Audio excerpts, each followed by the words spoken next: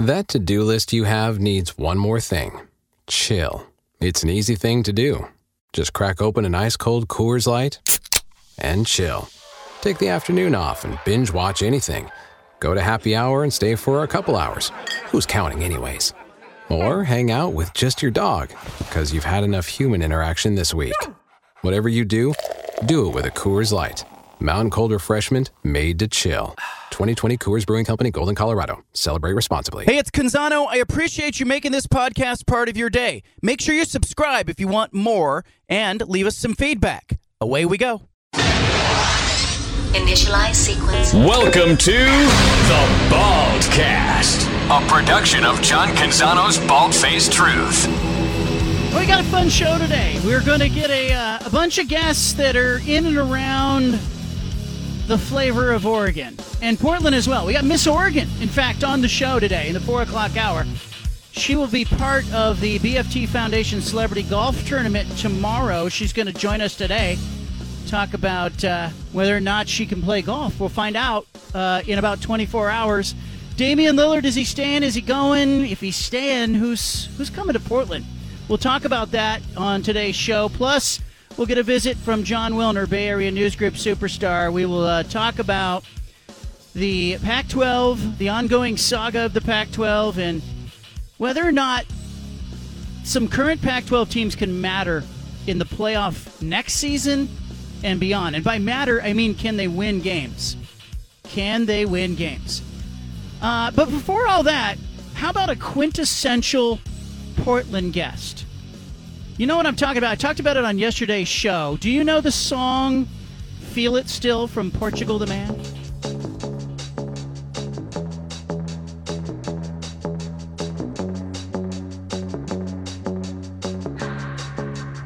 To keep my hands on myself.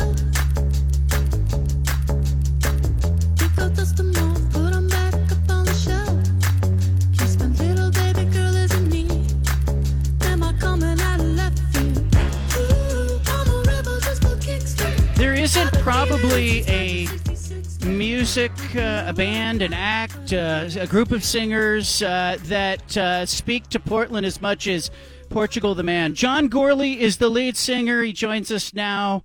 How are you, my friend? What's happening? I do know that song. I do know it. You got it. And too bad it wasn't a contest. We could say, John, on line 6, name that tune. Let me ask you, give me, because you hear that, you probably do interviews and people will play that song over and over again, or people will bring that song up.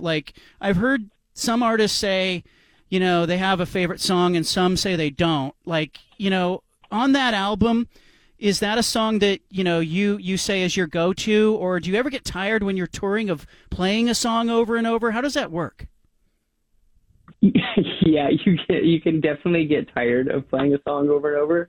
That song, though, I grew up with 90s bands and this weird, fear of your, hit song, which weirdly, the 90s, the most competitive era in rock music, I would say. Every band had a smash. Every band had something, It's, people stopped wanting to play their hits. And as a music fan, I love it. I can't believe we have something like that. I mean, can you believe that we wrote a song like that so many people want to listen to? Why would I ever want to run from that? And I think it's really, personally, I feel it's a really great song. It makes me really nostalgic. I grew up in Alaska on these long dog sled trips, dog mushing trips. My parents were dog sled mushers, and we would listen to the Marvelettes and the Beatles, and it's got an interpolation of Mr. Postman in the song. So it makes me think of those rides every time we sing it, and it's just fun. Love watching my daughter sing it. It's interesting because I've got 3 daughters, and I will, they're at the age where they're kind of dabbling on the piano and whatnot, and I feel like this pressure, or maybe this desire to introduce them to a music teacher or get them playing an instrument. Did your parents, were they aware at the time that they were sort of forming this human being in young John that would go on to be a performer and a lead singer and a musician? Oh, wow. Absolutely not. I don't think anybody, myself included, predicted that we would ever do any of this stuff. And I feel so lucky that we get to do it. I was an extremely shy kid growing up. I mean, even at the beginning of this band, into my early 20s, I couldn't order food. Our bass player, Zach, would always kind of nudge the waitress or whoever's there and say, this is what he would like, because I would just panic having to talk to people, and I get anxiety in front of people. And now you find yourself up in front of the room. Is it different? I guess does it feel different for you if you are in front of a room having to speak versus being able to perform? Or is it the same kind of nerves? Do you still get those nerves?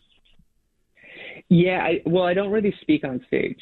We've kind of figured out like a good balance for that is we have this big screen behind us, and we could sit down beforehand and just write funny things to put on the screen and let that kind of interact with people. And this comes a lot from not just me having anxiety. It's something like I would go to shows and I would hear people like banter and go on. And first of all, I don't have that in me. And I think it's so amazing when people do. Like, I'm always so impressed. I'm like, dang, dude, like, how can you talk to people like this? How are you so charismatic? And it's just more time to play music for me. I prefer doing that. The process of creating, you guys have a new album out. It's titled Chris Black Changed My Life. First of all, I'd love to know the meaning behind that. I'm fascinated. Yeah, so in 2019, our good friend Chris Black passed. He was our hype man. I guess everybody likes to call him our hype man. I never really thought of him in that way. He was just my friend Chris, who was just really fun to have on tour.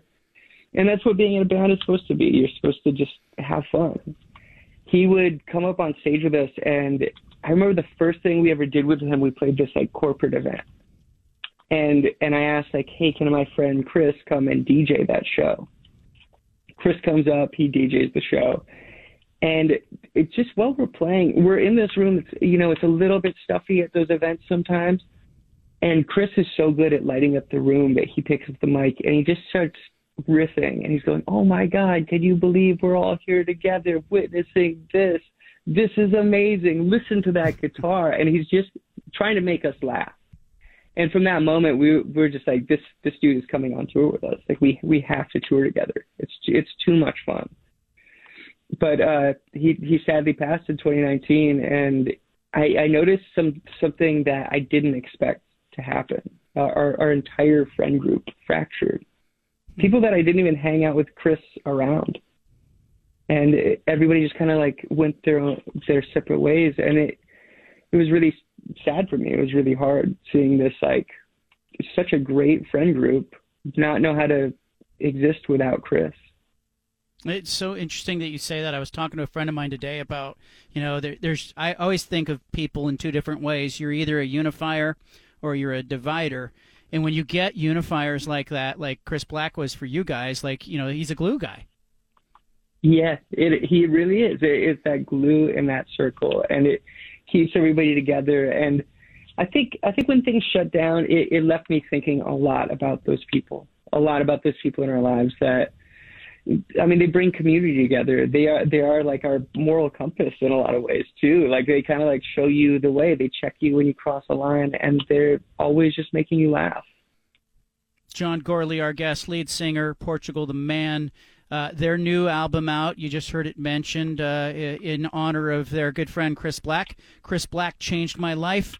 The process when you are recording songs, writing songs, I hear songwriters in bands will say, hey, we wrote that one in an hour and recorded it. Others will be like, it takes months. Give me an idea of your process when you do that. And has there been a song where it just came together very naturally like that? Feel It Still is one of those songs for us. And it just was. Like, for whatever reason, I kind of think the best songs come out of that. Like, when you just let it happen, and it all just, it seems like it's already formed. It's as if it's kind of like you're misremembering a song.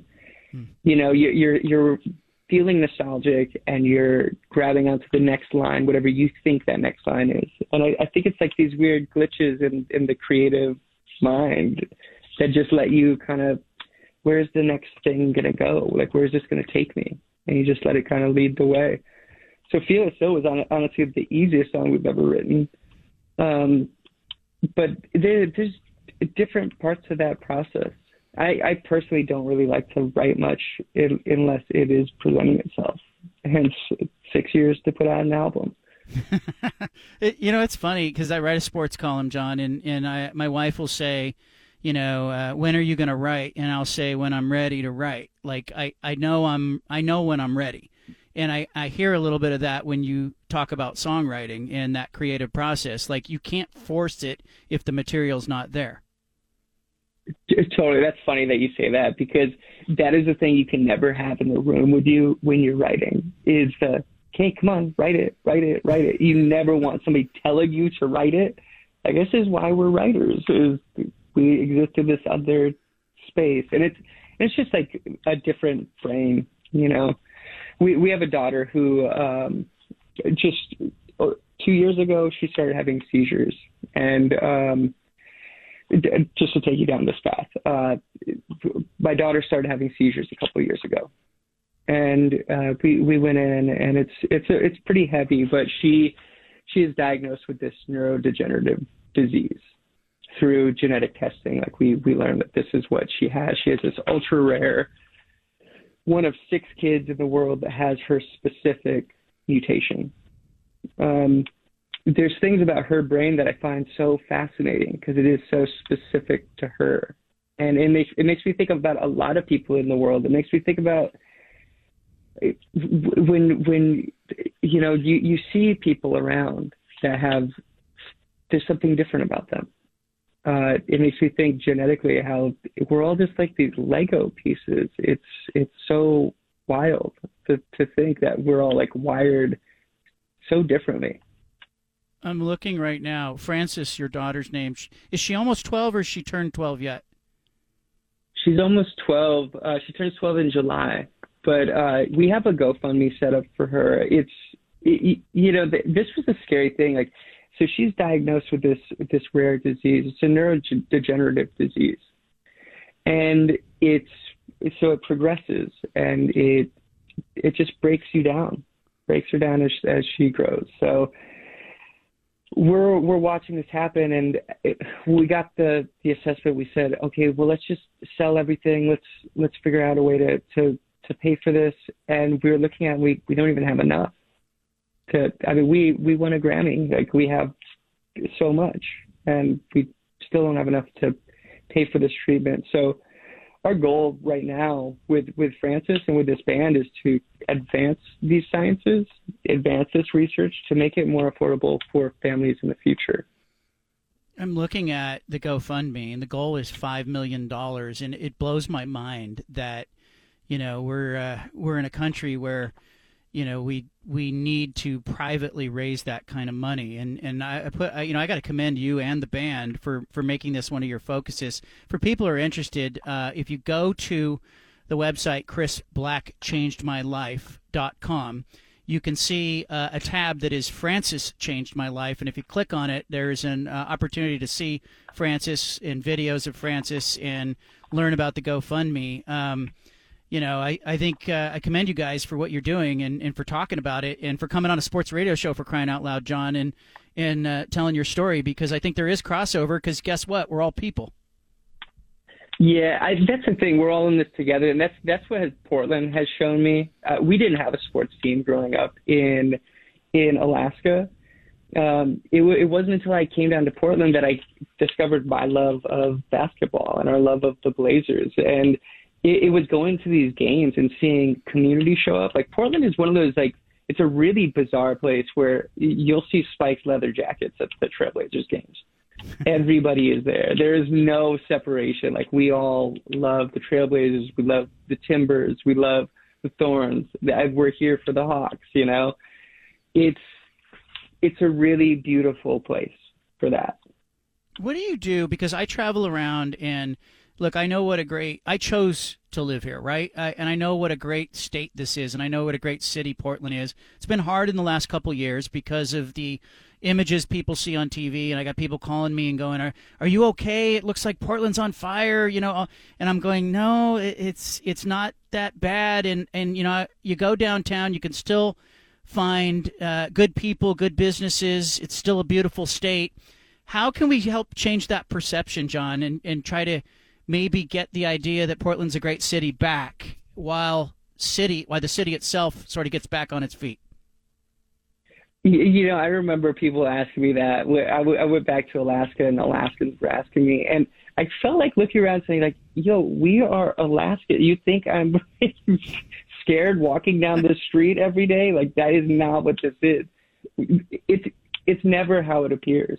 I mean, this is like bigger, like worldview. Like if you look at the world, we travel so much, and you end up in these places where people are like, they'll say, don't go down the street, like in Bogota, and they tell you these things, and we're not even close to that kind of danger. Like it's a beautiful place. This city has been built on, again, it's community, and it's so community focused, and I remember the foodie movement starting here in Portland. I remember really seeing it for the first time here, and it just being about, this city is about people who just want to make good food with the most affordable ingredients they could find. They were saying, you know what, like I went to school for this. I want to make some really good food for people and have a really good happy hour. That's the Portland I know, and it still is that. Like there's just this fear mongering during that period that I think really freaked people out. You go to a Blazer game, do people come up to you and do they go John, or do they go Portugal the Man? Or like, you know what I mean? What do they say to you when they see you? I love it when I get Portugal the Man. That's the most fun for me. It kind of depends. I think Blazers fans are kind of like everybody. Portland's also an interesting place. Like, so if I'm in Alaska or Portland, I probably get stopped the least of anywhere else that I go. And I think that's another great thing about, it's just what this city is. It's like, we see him out all the time. He's always at Sugar Pine. Like, he's always out. Like, they're always out doing things. Like, everybody knows each other. So everybody's really supportive.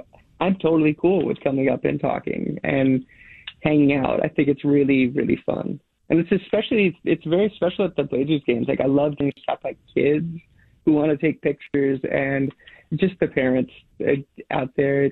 It's really, really fun. So I enjoy it. I love having you on. Congratulations on the album. For people interested, Chris Black Changed My Life is the album. Portugal the Man is the band. John Gourley is with us, and his daughter Frances needs our help. So if you go to chrisblackchangedmylife.com, you can link to the GoFundMe. You can see more about her condition and how you can get involved. And, I know you're banging the drum, so to speak, for this, John, but I know what it means to you to help, raise awareness and help some other people down the road if the right kind of research can be done. And so if there's anything we can do, you let us know. Thank you so much. I really, really appreciate it, and that's what I love about this place. Yeah, thank you. All right. John Gourley, there he goes. Portugal the Man. Their new album's out, and maybe that helps when you hear that song go, oh, hey, I know something more about the lead singer and the person behind the song. We got a great show for you today. I said we'd be all over the state of Oregon. Miss Oregon will be joining us coming up at 4 o'clock. She did an internship at NASA. I want to hear about that. I want to hear about what it's like to be Miss Oregon. And every year we have Miss Oregon on in front of the BFT Foundation Celebrity Golf Tournament. She will be playing tomorrow. She'll be part of the field out at the Reserve Golf Course. I want to thank High Caliber Millwrights and Brandon and the team there for their support of the BFT Foundation. They are the presenting sponsor of tomorrow's Celebrity Golf Tournament out at the Reserve. There'll be a live broadcast 3 to 6 p.m., so you'll be hearing it all right here on the station that you're listening to. Damian Lillard, is he on the move? The odds are jumping around like crazy, as you might expect. So are the rumors. Draymond Green in Portland, I told you yesterday, they were at El Gaucho last night having dinner. Does that mean something? Are we having to read the tea leaves? Will it be Draymond Green in a Blazers uniform, or is this just Damian Lillard and Draymond catching up and having a dinner together? We'll talk about that coming up. Plus, later in the program, can Pac-12 teams truly contend? in a 4-team playoff era? This is the last year of the 4-team playoff, if you want to call it a playoff. And how about an expanded 12-team playoff? John Willard and I kicked that around coming up later in the program. We got a great show for you today. Leave it locked in. You got the BFT statewide. Damian Lillard, is he staying? Is he going? If he's staying, who's playing with him? Who's in uniform for the Blazers next season? Draymond Green apparently in Portland yesterday. I had heard from somebody that told me that they had a reservation at El Gaucho, the steakhouse, and that the restaurant had said that they could not honor the reservation because Damian Lillard had bought out the restaurant and was with Draymond Green, apparently. I haven't confirmed that, and I really don't feel the need to. It could just be, if it's true, that two friends are having dinner. Those guys are close, and they talk. Could be that he's trying to woo him to Portland. Is he wooing him? Can I say woo? Is he courting him? Can we say that in today's terminology? I'll say this. I've seen a few national media members write negatively and critically about Damian Lillard. And look, they're entitled to their opinions. I'm in the opinion business. I'm not going to sit back and tell somebody that you should or should not be critical of an athlete who is on the fence or wishy-washy or trying to do what's in their best interest. I think ultimately, if you are a proponent of the Blazers, if you're a Blazer fan, you have every right to want what's best for the organization. And if you are a Damian Lillard fan and also a Blazers fan, you may feel some torn allegiance. And frankly, let me just step back a little bit. I honestly think that, I was confused maybe a week or two ago as the draft approached. And I heard some Blazer fans kind of talking about, Damian Lillard's loyalty and the fact that they wanted what was best for Lillard and also wanted what was best for the franchise. And, if they had to root for him in another uniform, they would be okay with that. But a lot of frustration from fans who had sort of lamented that the team over the last few years has just not done enough to surround him with talent and make this the kind of place that he could view as a forever destination. Because clearly that's what's going on with Damian Lillard.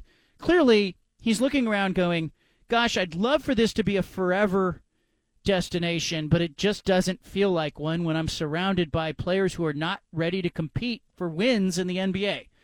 And so I think that a lot of Blazer fans feel a kinship with Damian Lillard. You feel empathy for him because guess what? You're kind of in the same boat as a fan. Bear with me. You're not making $50 to $60 million a year. But this is your team, and you are heavily invested with your emotion and with your disposable income. Some of you more so than others. Some have disconnected from the franchise altogether. I've talked to a lot of people. We've heard from callers on this show who will call in and say, hey, I'm not really on board with this team. I can't get behind it. And I know, look, it gets old. It gets old covering a team that kind of spins in circles. I have to be honest with you. I have an exhaustion with the Blazers kind of standing in the same place, spinning around and, taking a step forward and then a step back and then a step to the left and then a step to the right. And you look up 3, 4, 5, 6, 20 years later and you go, gosh, they never really went anywhere. What's the point of that, right? And so I think there are a lot of fans who probably have lived and died with Damian Lillard's heroics, 37-foot shot in Paul George's face to win a playoff series, getting to the Western Conference Finals, albeit, the path was kind of laid out for the Blazers, but give them credit. They got there. And, watching Lillard score 71 or 50 or 60 on a given night. And I, as a Blazer fan, you tell me, have you not felt that same frustration or maybe angst that Lillard, finds himself with today? And literally meeting with Joe Cronin, meeting with his agent, and then probably going off to a park to kick a soccer ball around afterwards, right? With his kid and going, hey, I'd love to be here. Damian Lillard happens to live in relative proximity right next door to a family friend of ours, okay? So I've been over to the family friend's house, and even before Lillard bought the property, I went and looked at it. before he bought it. And I looked at it just to be like, oh, there's 5 acres here. It's for sale. It was listed, and, I went and checked it out. And then Lillard bought it and then put a fence up and then began construction on his practice facility. And it's literally a practice facility. Like, I've gone to my friend's front door, and you can look over and you can see the gymnasium and everything that Lillard has built there. Clearly, he wants to live here. Like, this isn't a temporary, let me live here for, 18 months and then I'll sell the place move. When you build, a brand new facility and something of that scope in Oregon. Because guess what used to happen back in the day when Blazer players would move into Lake Oswego or in Stafford, 5 acres, not far from where Lillard is living now. And, they used to have a hard time selling the place. And the only person they could sell the house to would be somebody who comes in and gets they would all be looking at Scoot Henderson today going, hey, when you get your second contract, I'm going to sell you my house so that I don't get stuck holding the bag. Because what is it? Like, Scottie Pippen took a bath on his house when he sold it. Zach Randolph took less than market value when he sold his house. C.J. McCollum went a little different, still had a really nice house. It was one of the Street of Dreams homes, but he didn't go over the top with his house. Hassan Whiteside did, and I think he probably got stuck holding the bag. Kevin Pritchard built what looked like an Italian villa in Lake Oswego, and when he got out, he had to turn to Blazer players that were on the roster and go, hey, Evan Turner, are you interested in renting my house? Are you interested in buying my house? It was this is what happens in real estate when Blazer players leave, because there's just a very limited market for people who are interested in buying like a $5 to $10 million property in the state of Oregon. So I don't believe Damian Lillard intends to live anywhere else. So I think if he had his druthers, like you chose to live here, you continue on a daily basis to choose to live here, I think he would like to see Portland as a NBA franchise be good enough that he feels good going to work, because he's got options. And look, I relate to that. You got to feel good enough working where you're working, or go do something on your own, or go do something else. Like I think ultimately you have to, when you get to a certain age or point of your career, decide, are you willing to just work for the sake of working? Because the Blazers could very well tell Damian Lillard in a meeting, hey, guess what? Get to work, support your teammates, you're under contract. And it potentially could get very ugly, because he knows down deep players in the NBA hold the keys in most franchises and in most negotiations. The talent rules in the NBA. The Players Association is too powerful. But I do think there's a faction of fans out there who are looking at Lillard and who are saying, hey, he has done what we have done. He has been loyal to this franchise even when it didn't deserve it. Do you not relate to that as a Blazer fan? I bet you do. You've been loyal when the Blazers were of the Jail Blazers era. You've been loyal when they traded away Rasheed Wallace and ended up winning 21 games the following season. You were loyal when Paul Allen threw the arena into bankruptcy, trying to negotiate more favorable terms. You were loyal when the Blazers drafted Greg Oden and it didn't work out. You were loyal when the Blazers pivoted from the Brandon Roy era and put it all in on LaMarcus Aldridge. And you were loyal when Aldridge left via free agency or was forced out by Neil Olshey, whatever you want to call it. And now it was the Damian Lillard era. You have been loyal through all of this, and probably far more loyal than Damian Lillard has, if we're being real, because he's getting paid. He's got a supermax contract. I said this yesterday. Like, in 2027, at the expiration of his current deal, he will have made the third highest amount of money among NBA players who are active at that time. Steph Curry will be number 1. Kevin Durant will be number 2. Damian Lillard will be number 3. Is he the third best player in the NBA? Probably not. Nowhere near it. But he has stayed in Portland, and therefore he is eligible under the Players Association and the collective bargaining agreement that they negotiated for the Supermax contract. He's got the All-NBA accolades. It triggers every possible avenue for revenue that he can get. And so that, for that reason, I say you're more loyal than Damian Lillard is. You have stayed invested in a franchise that has had an abusive relationship with you and has not delivered on its promise to chase down the best players and assemble the best possible team. And there's been a lot of tomfoolery and ballyhoo, so to speak. Okay? Like Neil Olshey did what was in the best interest of Neil Olshey most of the time.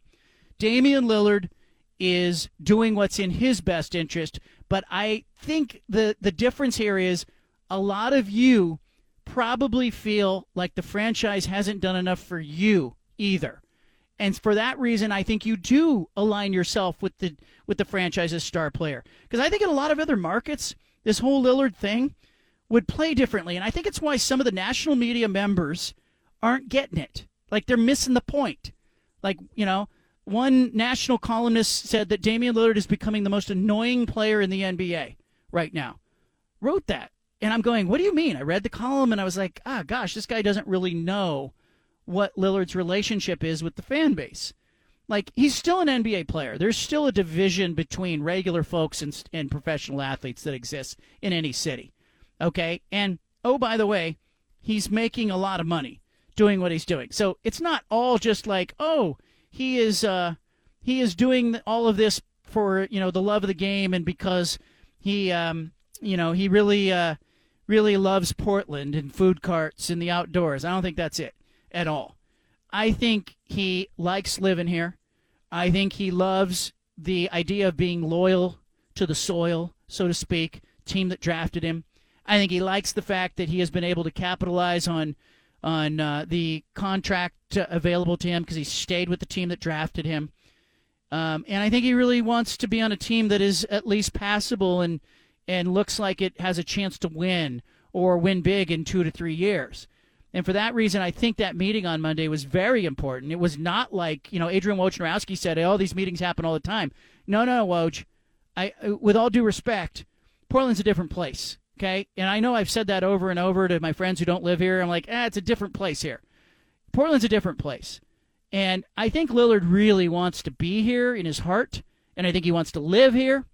And I think he knows that his kids are probably going to grow up here. So I think if he does leave, he wants to leave on terms that you're okay with. But I think down deep, like if the Blazers did make a move, at least in the short term between now and February, to get him one player that could stand beside him on the court where he felt good about going to work, I think it would go a long way. And I think that's kind of where we're at. Like, will Joe Cronin do that? Or will he not do that? We'll find out. All right, coming up, Punch It Audio. I got great sound. I got a lot to say about it. Leave it right here. You got the BFT. I'm just saying, I think in a lot of cities, star athletes and the fan bases don't really relate to each other. I think it's difficult for athletes who are making $50 million a year or even $10 million or $5 million a year to relate to regular folks. But I think the Blazers organization has oddly created an atmosphere and an environment where the fan base and the star player kind of see things eye to eye. Keep an eye on that as free agency unfolds. In the meantime, we will play Punch It Audio. We got great sound today. We interrupt this broadcast with a special announcement from the Bald-Faced Truth Headquarters. Hey, we're all about truth, justice, and the American way here, okay? Which is why we've spanned the globe and pulled the top audio cuts of the day. You're going to hear little snippets of sound. Hey, it's time for Punch It Audio. Presented by First Call Heating and Cooling. Well, let's start with Adam Schefter. The NFL has a pending suspension of Isaiah Rodgers and a handful of other players who have been busted for violating the league's gambling policy. Adam Schefter tries to make sense of it. Punch it. There are going to be a handful of NFL players suspended by the end of this week, including the Colts cornerback Isaiah Rodgers, who's going to face a year-long suspension for his violations of the league's gambling policy. Now, there will be other players. I don't expect any big names in the bunch, but it sounds like there will be a few players who get season-long suspensions. I think there'll be another one that gets a multi-game suspension, but the league is taking a very strong stance and making it very clear that players are not allowed to bet on their own teams. They're not allowed to bet from their own training facilities. We've already seen players suspended this offseason, and we're going to see more before the week is through. Multiple suspensions coming later this week.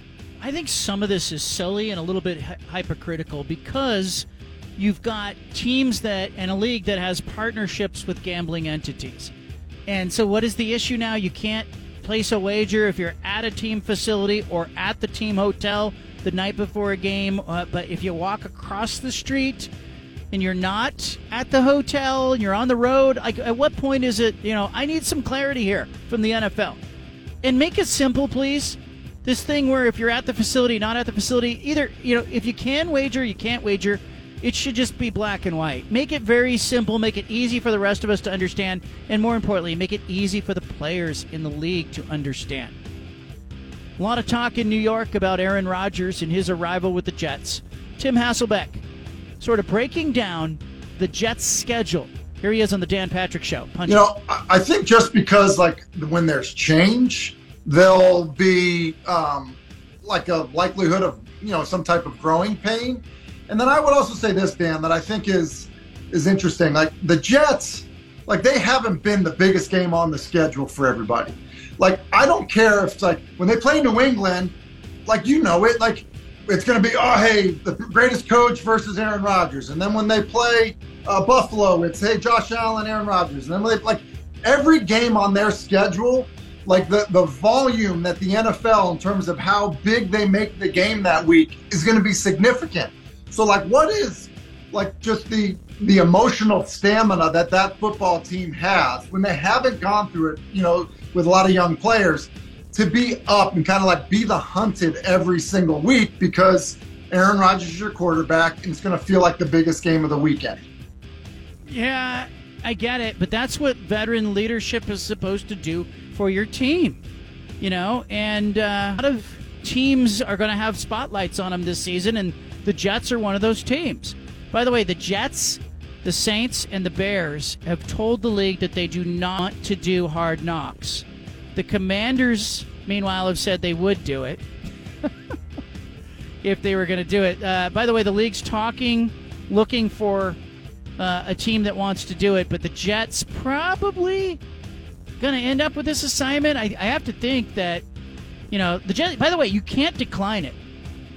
But the NFL will typically not force a team to submit to a Hard Knocks appearance if the team is against it. But I'm interested to see what Aaron Rodgers is like and what can he lead. Part of what he's being brought in to do with the Jets is to play quarterback. Part is he's being brought in to bring some leadership for a franchise that hasn't had a lot on the field. It should be fun.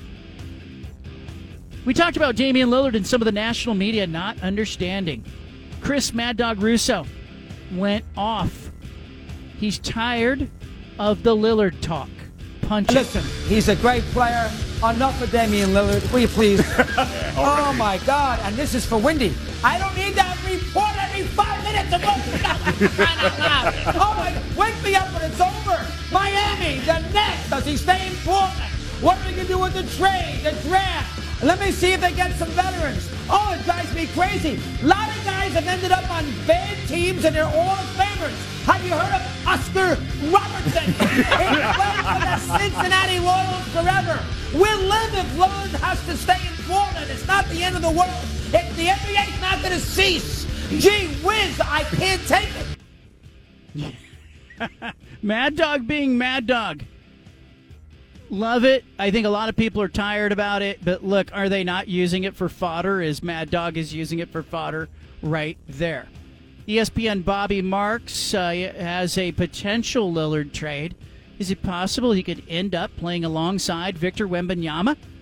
That's what Bobby Marks is proposing. Punch it. If we get to a point where Damian Lillard does eventually ask out, would San Antonio put their feet in the deep end and go pursue Lillard? They've got all the draft assets. They've got all the cap space. They have all the young players for a player that's under contract for 4 more years. I mean, obviously it's an upgrade, right? But can Victor catapult them that quickly, maybe with the addition of Dame? There's still work to do. There's still work to do as far as keep on adding, but they've got so much flexibility that they wouldn't be kind of pigeonholed as a 6 seed. There's an upside to that roster. Yeah, look, there's an upside there, but doesn't it defeat the purpose? I mean, Wembanyama's interesting, and I think a lot of players would want to play alongside him, but is he going to be ready in year one to be a tentpole player on a competitive team, especially in San Antonio, where Greg Popovich is going to want to take a very different approach? And I just don't know if Lillard would sign on for that. We saw some frustration from other players that have gone, veteran players that have gone to play in San Antonio. I think it takes the right mindset. I think it takes the right player. I also think the timing isn't quite right with Wembanyama in San Antonio for next season. Kind of feels like it's more of, Lillard, I don't want to say babysitting, because I think Wembanyama is going to be really good, if not great, but it doesn't fit his timeline in a way that I think he really wants. Matt Preem, 24/7 Sports, was talking about Troy Franklin. He believes that Troy Franklin could challenge Dylan Mitchell's single-season record for receiving yards. Remember, in 2018, Dylan Mitchell had 1,184 yards. Here's Matt Preem punching. Receiving yards, Dylan Mitchell holds it with 1,184, and it really felt like back in, 2018, Oregon really force-fed him the ball. Mm-hmm. I don't think Oregon needs to force-feed Troy Franklin the football to put up 1,100 yards of offense. I think they've got a dynamic quarterback, just like they did in 2018. I think Franklin's better than Dylan Mitchell was. Mm-hmm. I think the offense is also just better constructed to put up big stats. And with the opponents that they have to play in 2023 compared to what they played a really weak schedule in 2018, I like this one. I think the school record's in play here. School record in play. The problem I have with this is that Oregon's got a receiving crew. It's not just Troy Franklin. Anybody who saw the spring game knows that Oregon is stacked at that position in a way that they haven't been stacked in years. Tez Johnson there, Chris Hudson there, among others. I think Oregon is going to spread the ball around a little more than, Justin Herbert and Dylan Mitchell did in 2018. If you remember 2018, it was a lot of tight ends, and it was Dylan Mitchell. And, Justin Herbert became very reliant upon Dylan Mitchell, and justifiably so. He's a really good player. But I think Bo Nix, he's not only going to have Troy Franklin, Tez Johnson, Chris Hudson. He's got running backs that can catch the ball coming out of the backfield. He's got tight ends. I want to ask you, Judah, on this front. As much as I like Troy Franklin, and I think he's going to be a star, I'm not gonna do what Matt Preem's doing here, because I think that these receivers are going to cannibalize each other with touches. Oh, I love it. It's true. I think it comes down to Will Stein a little bit, and how pass happy is he? Because could it be a volume play in addition to everything else? That 2018 Mario Cristobal offense was hardly pass happy. It's incredible to me that Dylan Mitchell in 2018 has the single season record, and frankly, I don't really know.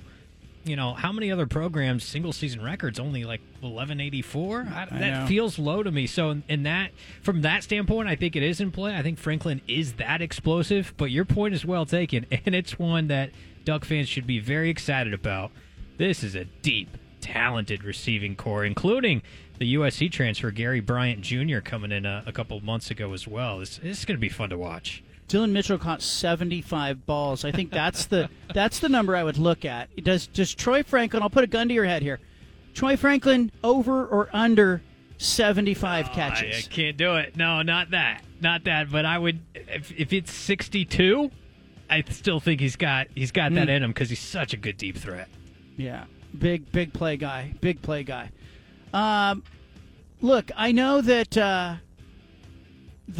Miss Oregon is not technically an athlete, but Miss Oregon appeared in the Sports Illustrated swimsuit issue and was an intern at NASA. She's also playing in tomorrow's BFT Foundation Celebrity Golf Tournament. She's going to be joining us coming up to talk about, what it's like to be Miss Oregon. I'll ask her that range that exists interning at NASA, being in Sports Illustrated swimsuit issue. Touring the state, going to all sorts of events. I got to be honest with you, I ran into her at the Professional Bull Riders Association event in Portland. She was out there at like the rodeo, hanging out and making an appearance there. She was with her family, walking around with her parents. So it'll be interesting to see her on the golf course and see what happens. Manju Bangalore is Miss Oregon, and Manju will be coming up next on the show to talk about her reign as Miss Oregon. We'll find out a little bit about her. And like I did in segment 1 of the show, here it is the top of the 4 o'clock hour will be a lot like the top of the 3 o'clock hour, where I tried to take a guest, John Gourley, who is the lead singer of Portugal the Man, and make it into an entertaining interview. Will I be successful? You be the judge. Coming up. Give it a chance. Later in the show, John Wilner and I will talk about the Pac-12, the timeline for the media deal, what he expects, what I expect, and whether or not teams will win this year. I thought John Gourley, the lead singer of Portugal the Man, was fantastic off the top of the show. I thought he crushed it. In fact, I always will do this. Like, I reached out to his representation at Atlantic Records. The individual helped to kind of facilitate that interview, and I said, hey, nice job. He crushed it. And she came back, and maybe that, she's blowing smoke at me. I mean, Judah, you tell me. But she said, I just told him that he crushed it. So, do you think she's blowing smoke? You mean that she's agreeing with you? That she's agreeing with me. It was just convenient that I said he crushed it, and she said, I just told him he crushed it. No. Is that a PR thing to do? It could be, but I'm actually going to say that she probably did tell him that he crushed it. Because that's a different format, and you're a different interviewer than he's probably used to, and I was very impressed. I thought it was a hard interview for me, because I wasn't nervous or anything, but I don't have the normal sports things to go back to. But he was really good about talking about the creative process. And I thought, like, I can relate a little bit when he was saying, like, I'm not a songwriter. Like, I have no musical ability, no musical talent whatsoever. My long-term piano teacher when I was like 12 or 13 years old, Faith Peterman. Faith Peterman had this piano in her front room. My parents sent me over to Faith's house. Faith was old, okay? I'm not trying to be mean here. Faith Peterman was old. And she was my piano teacher. She was old school, and she was older. I thought she was about 70 or 80. And when you're 13 or 12, that's really old. When you're like 40 or 50, not as old, okay? So when you are, I thought she was old. And then one day, like, she had this baby monitor that was on top of the piano. And I'd be playing, like, Three Blind Mice or whatever I was working on that week. And she had this monitor that was there. And anybody who's had a baby knows you set the monitor up in the baby's room. And so I would occasionally hear things. And one day I said, Miss Peterman, what is that thing? And she said, oh, my mom is in the back room. And while I'm giving you lessons, I'm listening to make sure if she needs anything. And I realize now her mom must have been like 100. And she's in, but every once in a while, her mom would make noises. And it was really distracting to me. Like, I wish she would have just said, here, come look in the room one time so I could see that everything was okay. Because you'd hear noises that were, grunts and sighs and deep exhales. And I was like, in my mind, she's on life support in the back room. But probably she was just taking a nap. I don't know. But I can tell you this. Faith Peterman, she did not see genius in my musical ability. But when, John Gourley, the lead singer for Portugal the Man, starts talking about, the creative process and, when being like the songs that are great, like he talked about the song Feel It Still. I'm going to play a little bit of it. If you know this song, you know the song. It's very catchy. You probably recognize this, or maybe you will in a second.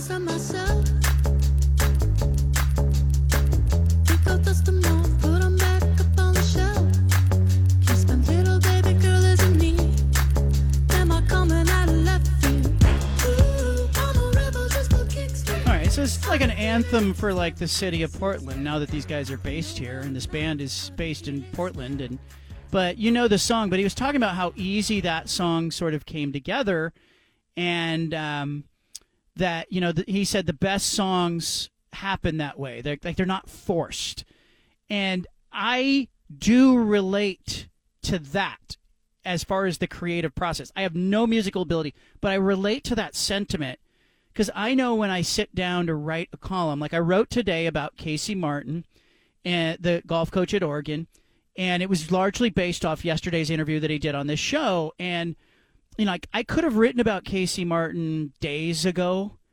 I could have written about him right after the U.S. Open. I wasn't ready to write it. I didn't have the material that I needed to write it until yesterday when he did the interview on the show. And so this morning, I'll do this as I sit down, I have a number of columns that I can write. I could have wrote 10 or 12 different columns today. I have a bunch of things that are in the works, but you can't force it when it's not there. And I do think some writers will force the material when it's not there. I do think the same goes for a radio show. Sometimes the material is there for the interview. I had the material for Portugal Demand, therefore I think the interview flows better. I talked about his daughter, talked about the creative process, talked about his new album and why he dedicated it to the person he dedicated it to, talked about, what does he say to people when he says, the band says they're from Portland. By the way, when people come up to John Gourley, do they say John Gourley or do they go Portugal the Man? And I'm fascinated by that kind of stuff. And so I think for that reason, the interview kind of flows along in a way that is enjoyable. And we will try to do the same thing with Miss Oregon coming up. She's going to be joining us. So we're trying to get a idea of what time she's going to come on the show. But in that sense, I just think sometimes the material's there, sometimes the material's not there. And if you have a guest on who, even if the guest isn't, I don't ask the guest to prepare for the interview. Like I didn't talk to John Gourley or communicate with him before the interview and say, here's what I'm going to ask you. I don't do those kinds of interviews. I just want to talk and have a free-flowing conversation with somebody who's interesting. And so let's see where it goes. We're sitting at a bus stop. We're next to each other on a plane. Let's see where it goes. I just think that as you go through life, you don't script your day. I don't think you do. Like I had a teacher in high school. He had a list every day. I look over at his desk. He had a list. He had a list of everything he was going to do in the day. And I was like, how long does that take to sit down every morning and write out what you're going to do that day and then sort of check it off like a to-do list, going, up and down that list? Like, I don't have time to do that. Like, I might have, I know people who do to-do lists, and I have done to-do lists, but I'm not going to put every element of my day down on there because part of living and part of being in the world is kind of floating around and seeing what happens. And that's what I'm fascinated by, being alive and being in this world for the same reason that I go to sporting events and I don't know what's going to happen. I don't know if they're going to make that shot. I don't know if, they're going to score that touchdown. I don't know what play they're calling next, and you don't either. And that's part of the beauty of it. And by the way, the coaches will even tell you that they can call the play, but they don't know how their players are going to react, and they don't for sure know how the defense is going to react. And, oh, by the way, after they call a play, let's see what happens.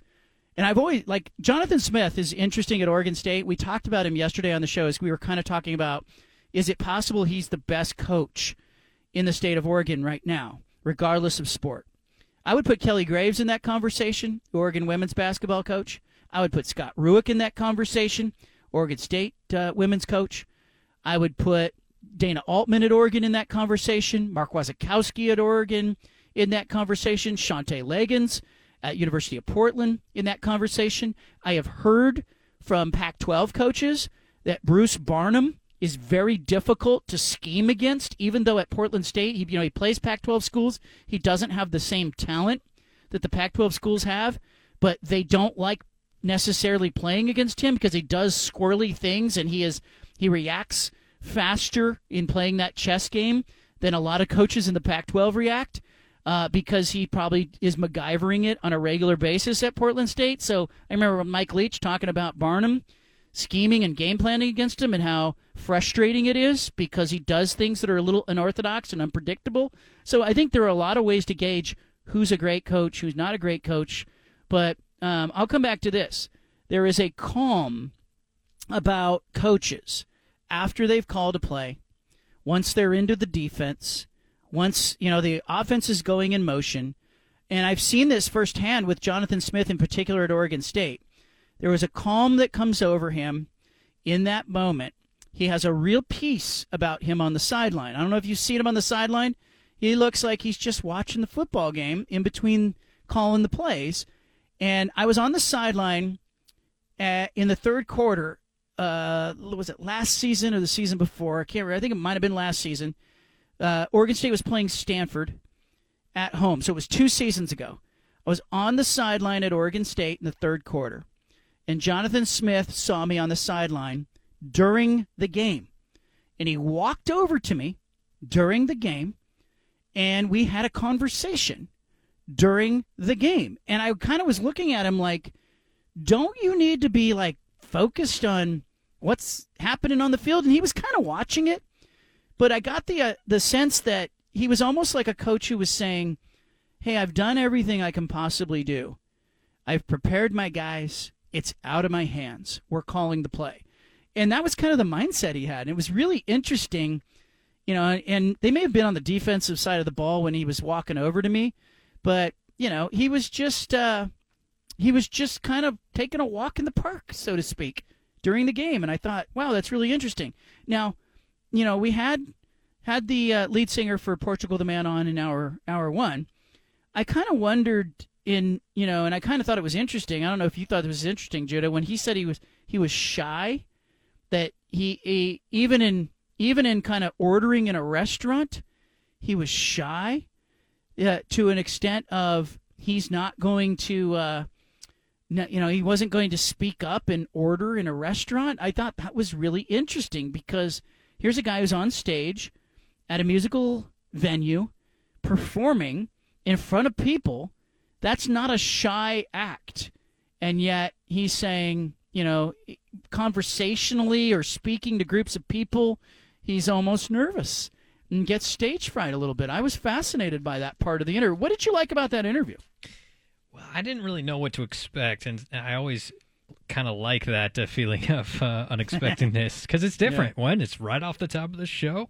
Two, it's a musical artist. I know you've done a number of those, but it's been a little while. Squirrely. They're squirrely, those artists. Yeah.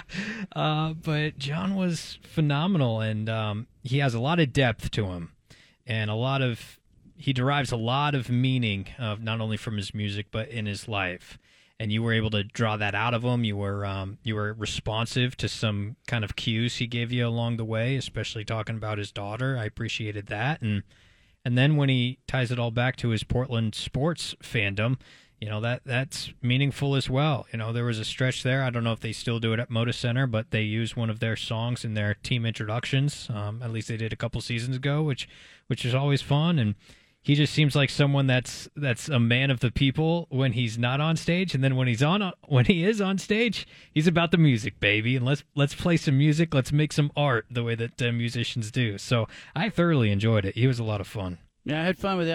The unpredictability is interesting because there are I've met people even in this business who don't like unpredictability, and I've said it. TV people seem to have a harder time with it. Because those TV ins and outs, the commercial breaks, everything is timed to the second, and the shows are they're scripted. And nowadays, when you go into a TV studio, whether it be Coin or KGW or K2 or Fox 12, KPTV, the cameras are all operated remotely, and they're all preset. So the cameras will move based on the script, and so there isn't a lot of freelancing going on. Maybe outside the weather report.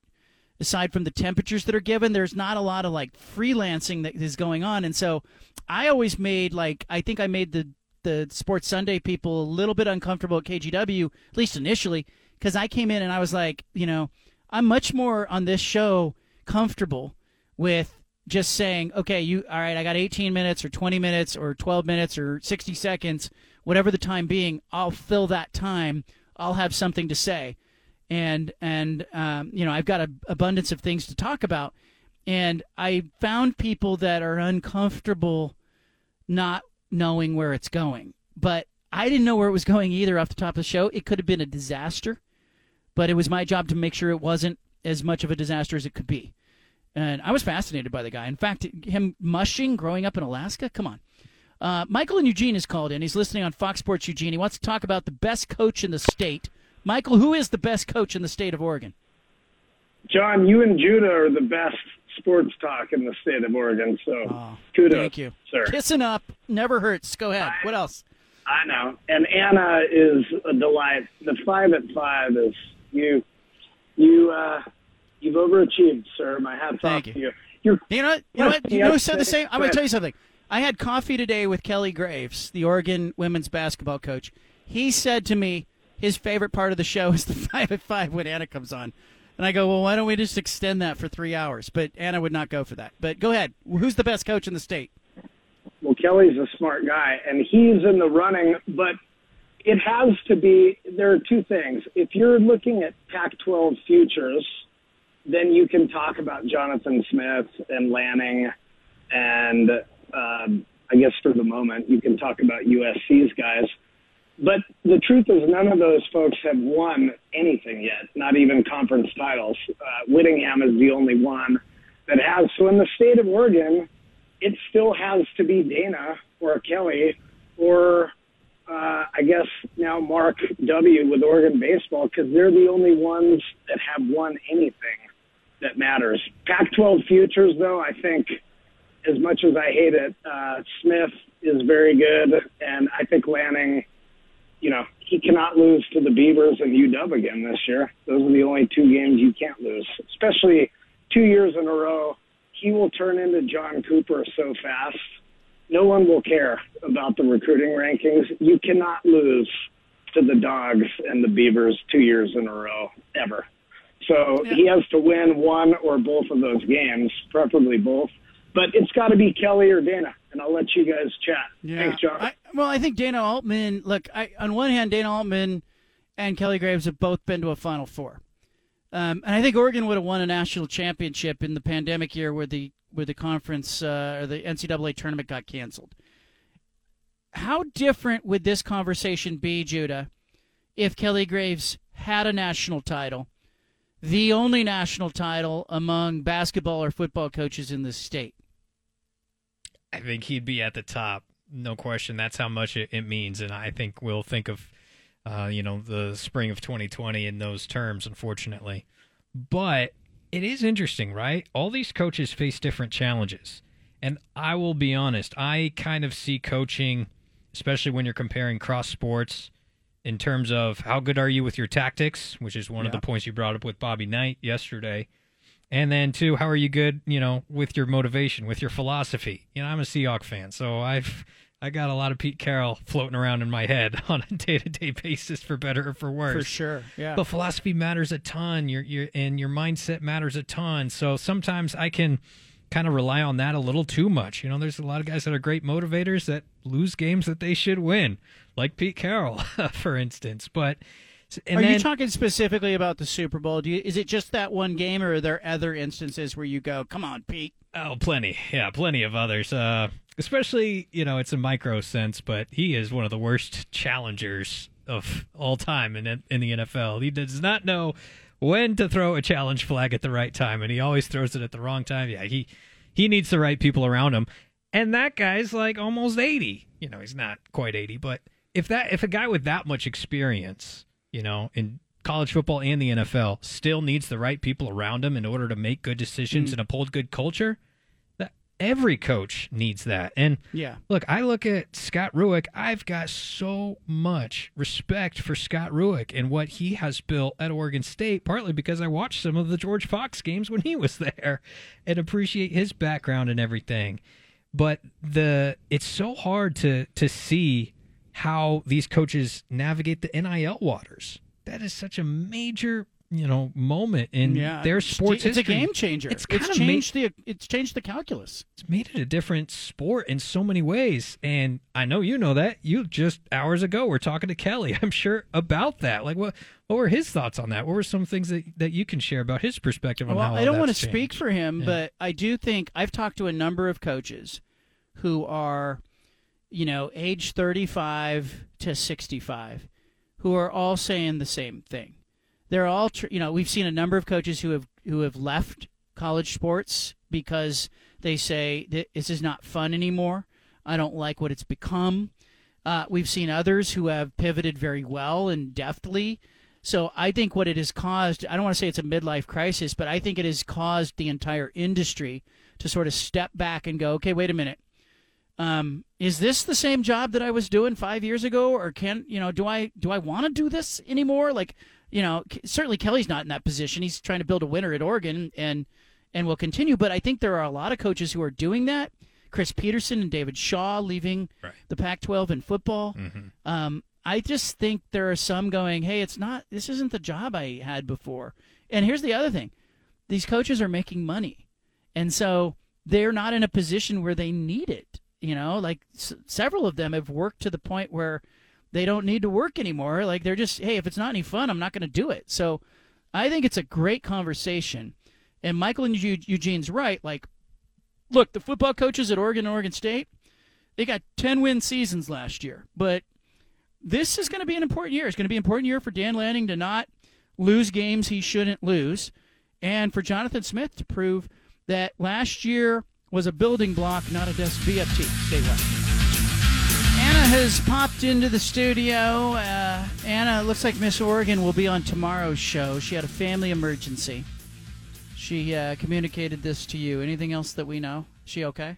Yeah. I mean, it sounds like they're dealing with something pretty serious, and it happened right before she was about to come on the show. So, obviously, we understand family first. Okay. So tomorrow, she will come on the show, and Judah Newby and Steven will interview her. Yeah. And their first question will be, is everything okay? Yes. She's interesting because she is Miss Oregon. Yeah. She's a NASA intern. Mm-hmm. She's in the Sports Illustrated swimsuit issue. Yes. And she was at the rodeo. We saw her at the rodeo with her parents. Yes. So yeah, she got a lot to talk about. She does have a lot to talk about. Would it be weird for me to lead with the swimsuit issue? I don't think so. I think she's proud of it. I think she made history, actually, with that swimsuit appearance. From what I remember. Now I'm interested. How did she make history with the swimsuit appearance? Because I remember back in the day when, look, even if we had female athletes on the show that, like, one time I had Anna Kournikova on this show, the tennis player. Yeah. And, she was okay as a tennis player, but she made kind of her deal was that if Instagram had been a thing at the onset of Anna Kournikova's, rise in the sport, right, she would have been Instagram famous more so than tennis famous. Very much, yeah. She was making it with endorsements and branding and whatnot, but it was kind of a weird line for me to be walking because on one hand, I didn't want to be like asking the 121st ranked player in the world about, how great she is at tennis when, by regular standards, yes, she's a pro. She's great. Yes. But by professional standards, she was very mediocre. And it was all about, you're a spokesperson. How do you deal with this? And I remember the interview kind of went into, we ended up talking about who she was dating or how hard it is for her to date. Right. And I was like, that's a very different interview than what I'm used to doing. So are you telling me that Miss Oregon, it's all right to talk about the swimsuit issue and lead with that? Yeah. I don't know. Or should I back into it?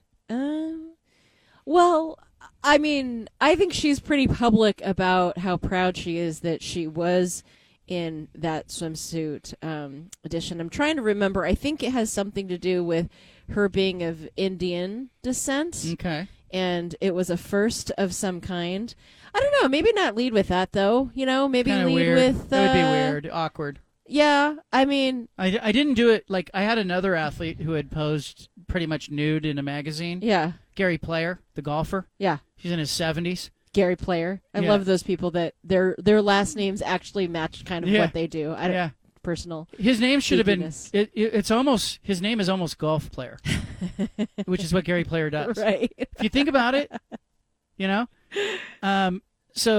But Gary Player came on the show. He's in his he was like 78. Yeah. He had posed in the ESPN The Body magazine at 78, and it was that magazine issue where ESPN got a little bit racy with it. Yeah. I mean, nude 78-year-old dude with only a golf club to hide what else was there. That was it? I felt like I was in the locker room at 24 Hour Fitness, like just walking through trying not to look at anything, you know? But he was really proud of it, you know? And eventually we had to talk about it. Yes. Like we had to get to the point where it was why he was on the show. I mean, he was on the show to essentially to talk about the fact that he was in the Body, you know, episode. And so then that's the He must have been one of the first because, you know, didn't it, like that kind of set off a whole trend of the Body kind of series. I think ESPN magazine tried to outdo the Sports Illustrated swimsuit issue. That's right. In that it tried to put athletes in the pictures. Do you think it worked? It shamed Sports Illustrated into putting better athletes in the swimsuit issue. Because you might remember, like, Sports Illustrated swimsuit issue when I was like a young teenager, waiting by my mailbox in February, was Kathy Ireland, Paulina Porizkova. Not that I was that tuned into it. Those names just rolling off the tongue. Well, I just remember when I was a sophomore in high school, one of my friends in school started the Kathy Ireland fan club.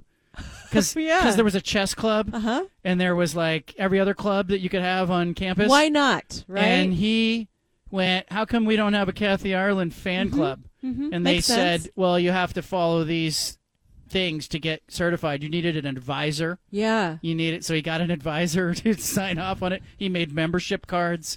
Like if Kathy Ireland only knew. What, were you in the club? I was in the club, yeah. What did you do at club gatherings? We had only one meeting. Okay, one meeting. The biggest thing was having a membership card. I see. The membership card had Kathy Ireland's face on it. Right. And it said Kathy Ireland fan club, member number 1, member number 2, member 3. So if Kathy Ireland ever found out, man, she'd have been so happy.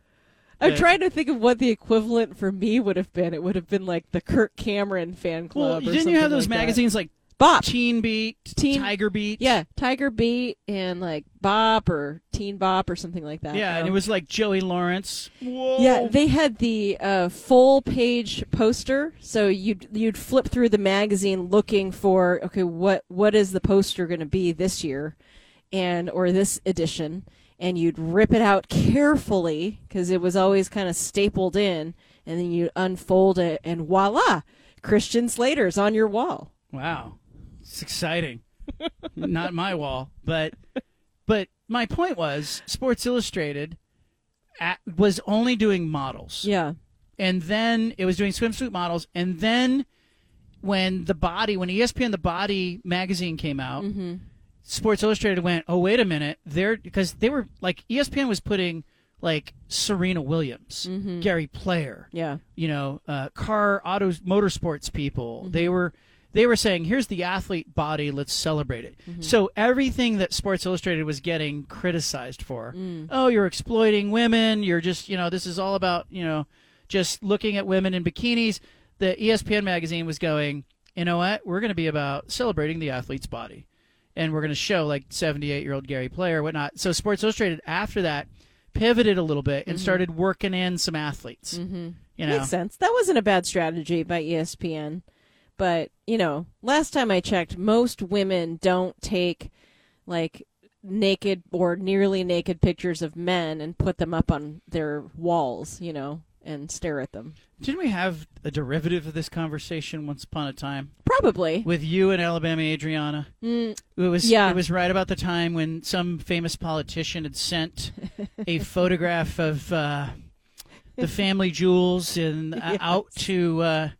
his groin area. Yeah. And you guys were like, no woman wants that picture. Right? Was she in agreement with me on that? I can't remember. She was like, we're not asking for that. Yeah. We're not asking for that I've picture. since heard from other people that that's not true. Like I don't know that is, that Some you can people say that want- across the board. Some people want that picture. Mm-hmm. I mean, these days with That's online dating, but- maybe the attitude toward that has changed. But not unsolicited. Oh yeah, not unsolicited. No, there's got to be an ask. Somebody says, "We'd like to see." It could be. I think it could be actually alarming, and possibly a crime to send that without asking permission. To make sure the receiver actually wants it. I saw a story yesterday about something like this that happened on a plane. Okay. All right. Can't wait to see where this goes. No. This is interesting. Okay. So some dude who was Snakes on a plane airdropped a picture with a. I think I can say this because I'm not on a plane. Okay. He had a bomb threat. Oh. Kind of a picture of a bomb. Oh. He airdropped it to everyone on the plane. What? So he was in seat 17F. No. Okay, I'm not kidding you. He's in seat 17F. The plane is on the tarmac, getting ready to go out and taxi and whatnot. He airdrops a photo to everybody who had their phones on the plane, like to multiple people who had their phones on, and airdrop was like you can set your airdrop. You got to set that to contacts only. But people who had it set to everyone, he airdropped everybody who had that setting a photo of a bomb. Wow. So, of course, somebody notified the flight attendants, who notified the pilots, who turned the plane around and sent it back to the gate. Do you know they were able to find out who sent it? They knew where he was sitting. Huh. They knew his name. That fast? Yes. Wow. They knew, people were still buckled up. The police got on the plane and said, everybody put their hands on their head. Oh. And they got on the thing and they said, so-and-so sitting in seat 17F, stand up. We know that you are the person who airdropped the picture. And put your hands on your head. And they walked him off the plane. And I'm sure when he got off the plane, they face planted him and cuffed him. And I have to know more about that felony. story, because was he just trying to be funny and Yes. sending somebody like a GIF That's of what a he's bomb, saying. as in he was- you the bomb? He was just trying to scare everybody. Oh, he actually was trying to scare I'm sure he was. There was no bomb on the plane, so Right. it was an idle threat. But you can't make a threat. That's like people. Anybody who goes through security knows. Yeah, no, you TSA. don't even say that word. You can't when you're even in be. the You can't security even line. turn to your wife and be No. like, "You're the bomb." Nope. Nope. Yeah, banned words. You can't at an airport. joke. You can't say. You shouldn't. And the other thing you should do is you should follow the instructions and not be that person who gets your water bottle taken out of your bag. I'd be so Anna. mad if I was. I'm just gonna ignore that. I would be so mad if I were on that plane and I got delayed for that reason. Yeah. I mean, I'd be glad, I guess, that security was so on it. Don't you think that's better, though, that the plane hadn't taken off yet? Sure, yeah. Because I think there's something about, I've seen of cases where the plane's up in the air. Mm-hmm. And somebody's misbehaving. They have to turn that halfway to Hawaii. They have to turn the plane around. You haven't actually been on a plane where No, that I've said I've happened. heard that. Yes. That there was a death on a plane one time. They turned the plane around, and people were not like, "Damn it, I wanted to go to Hawaii." No, they were like, "Somebody died." Yeah. But or somebody's misbehaving. Yeah. I've never been on a plane. Like every time I go on social media, I see a video where some Karen or some Chad is getting thrown off a plane. But I've never been on a plane in that setting. Well, Why maybe you're not? fortunate. Are you looking for that I've to been on happen? a lot of planes. I'm always looking around going, "Oh, where is she?" And she's not on my plane. Maybe it would have happened if you weren't there mitigating in some manner. I am kind of like intervening. I'm kind of like a U.S. Marshal up there in these skies. I am kind of policing things. Like, sit down. I did have one time on a plane. Oh, boy. That this happened. This was years and years ago. Yeah. This is probably 20 years ago. Yeah. There was a guy who was sitting across from me on the plane. Okay, so you were in an aisle seat? Yep. Okay. It was a late night flight. Mm-hmm. It was kind of like dim in the cabin. Couldn't help but notice his mobile device lights up. Okay. Okay. I look over. He's clearly watching pornography. Oh, no. Okay? Oh, no. There is a kid sitting in front of me in the aisle, which means all that kid has to do is look over. Yeah. So I did kind of get the attention of the flight attendant and just point. And she walked up and looked down at what he was doing. He wasn't doing anything. He was watching. Uh-huh. And she was like, you can't do that. Yeah.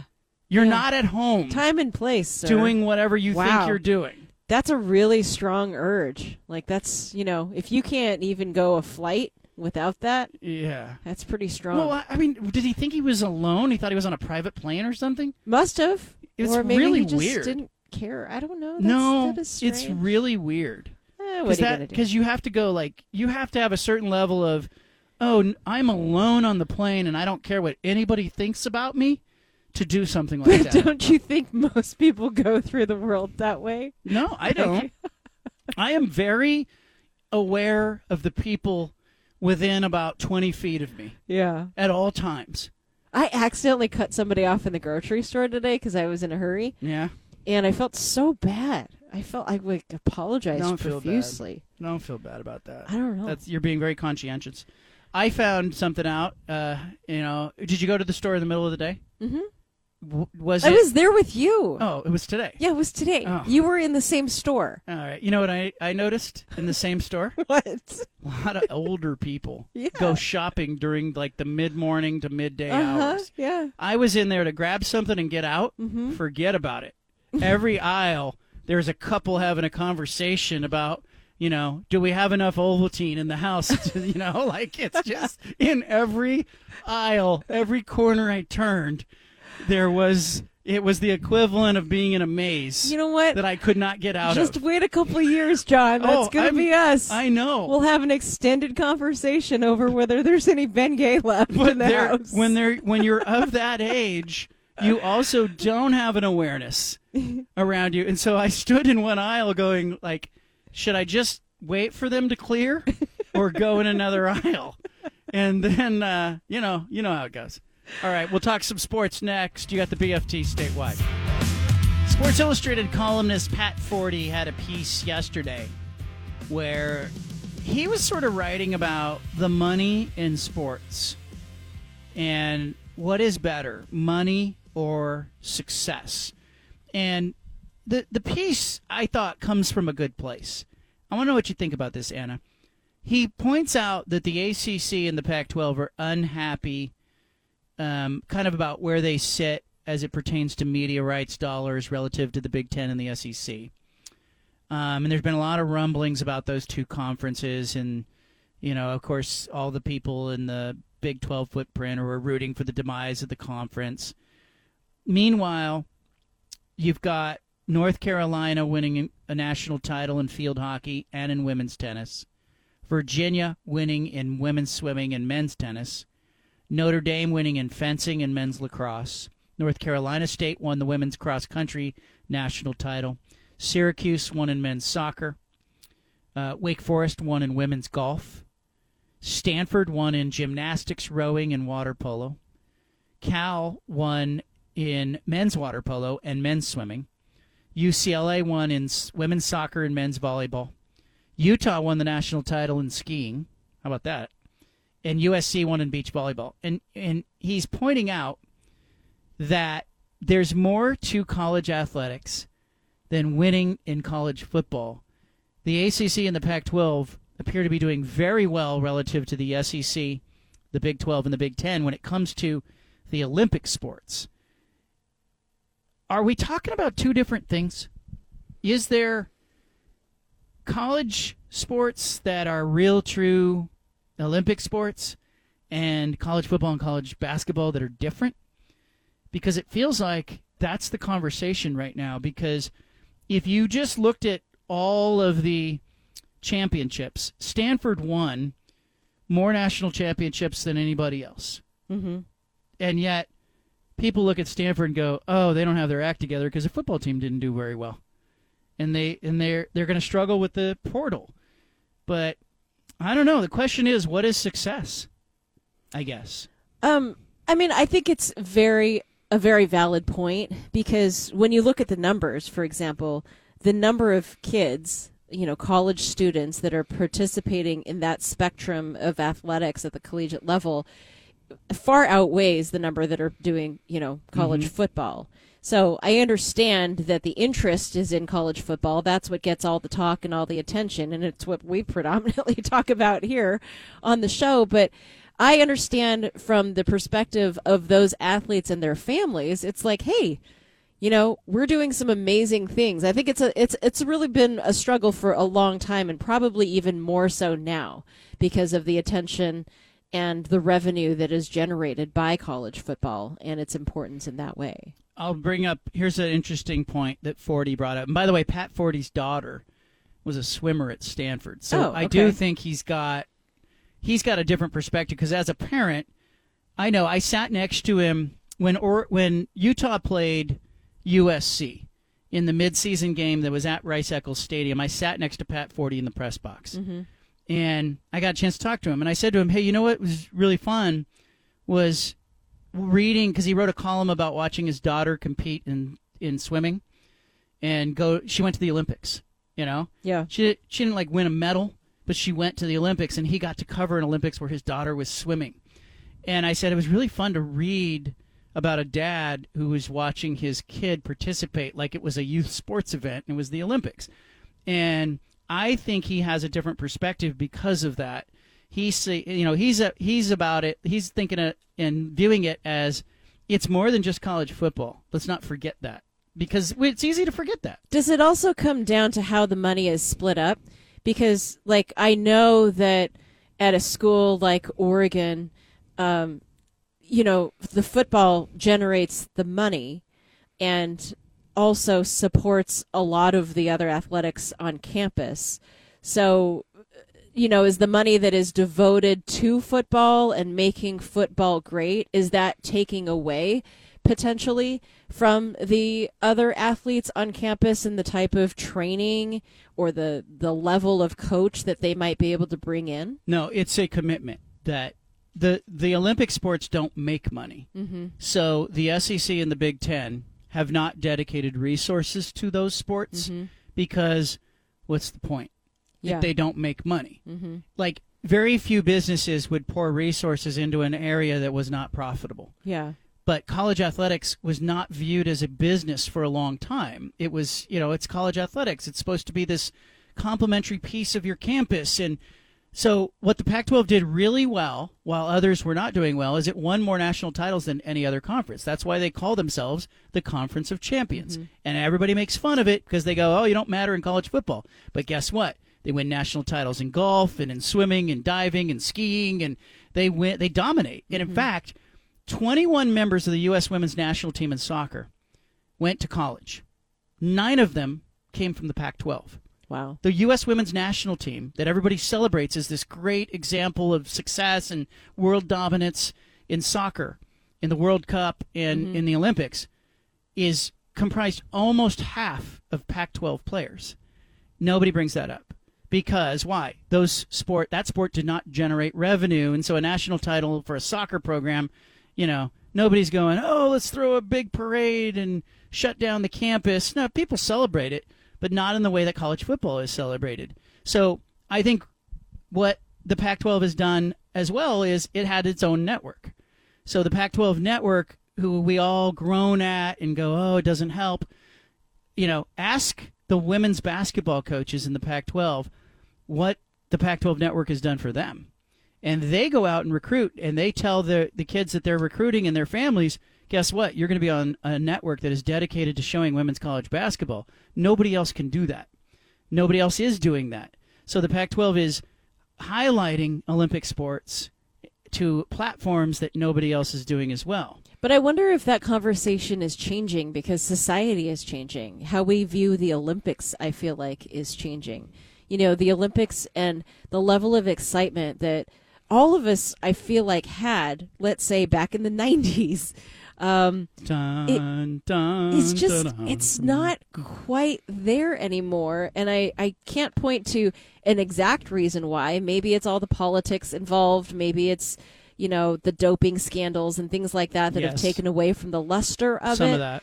But it's just not what it used to be. So there has to be some kind of trickle-down effect, don't you think, for us as a society going, well, how much do we really value these sports? Of course, for the individual athletes, they celebrate it and their families do, but I don't know for the rest of us. I think there's a saturation of sports that we're seeing on, turn on the TV, pickleball, golf, MMA, UFC, X Games. Yeah. The Olympics come around. It's not as special. We're seeing some of this stuff that is happening year-round, and the Olympics felt special when they were every 4 years or whatnot, or every 2 years with the winter and summer staggered. So I think there's some of that going on too. But I think it's a really interesting concept where he's saying, hey, it's not just about money. Let's not forget that college athletics, largely, the vast majority of athletes are not playing football. They're playing other sports. I think it's fascinating to have that viewpoint. The 5 at 5 is coming up. Anna's going to pepper me with the 5 biggest sports stories as she sees it. Does she get it right? Stick around. I am really looking forward to football. NFL football, college football. I do tend to get more into football maybe than the other sports. Forgive me. College football, I still see beauty in it. The NFL still works for me. I'm excited that coming up here in the month of July and into August, we are going to dominate the football conversation. We're not home of the Ducks. We're not home of the Beavers. We're home of the truth. And I got to be honest with you. I'm going to talk football, a lot of it. Pac-12 Media Day coming up in July. I will be there broadcasting live. Big Sky Media Day will be in Spokane. I will be there as well. We'll bring you to both places. You can feel like you're in Vegas and in Spokane at the same time. On that note, Anna is ready. Are you ready? You have your 5 at 5 ready? I shouldn't speak for you. You have a microphone right in front of you. Yeah, no, I'm good. She's good to go. Judah, you ready? I'm ready.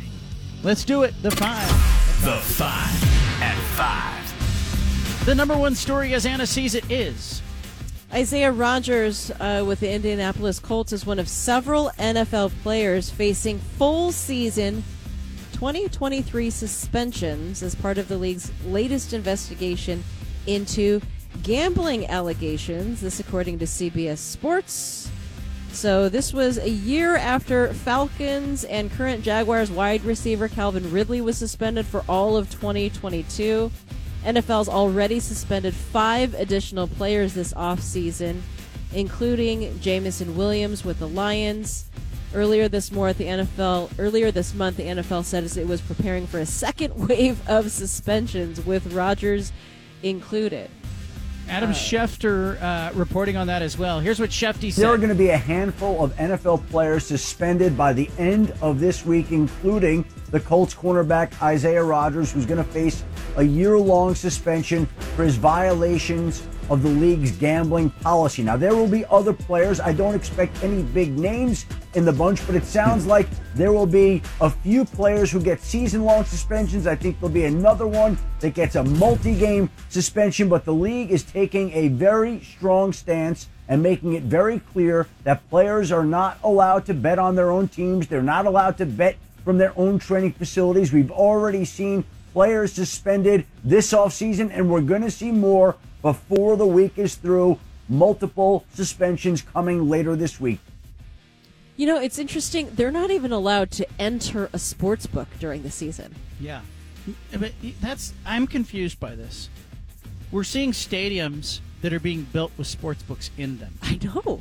We're seeing NFL teams and leagues in business with fantasy sports and gamers. Sponsorships, as the players are playing the game, look up. You're going to see sponsorship signage inside the stadium. But they're telling the players, you can't bet on sports while you're at the facility, but you can walk across the street and wager, just as long as you don't wager on your own team. No, they can't wager on anything. They can't place bets on any other sports from team facilities from the or facility. hotels. But if they walk across the street, they can.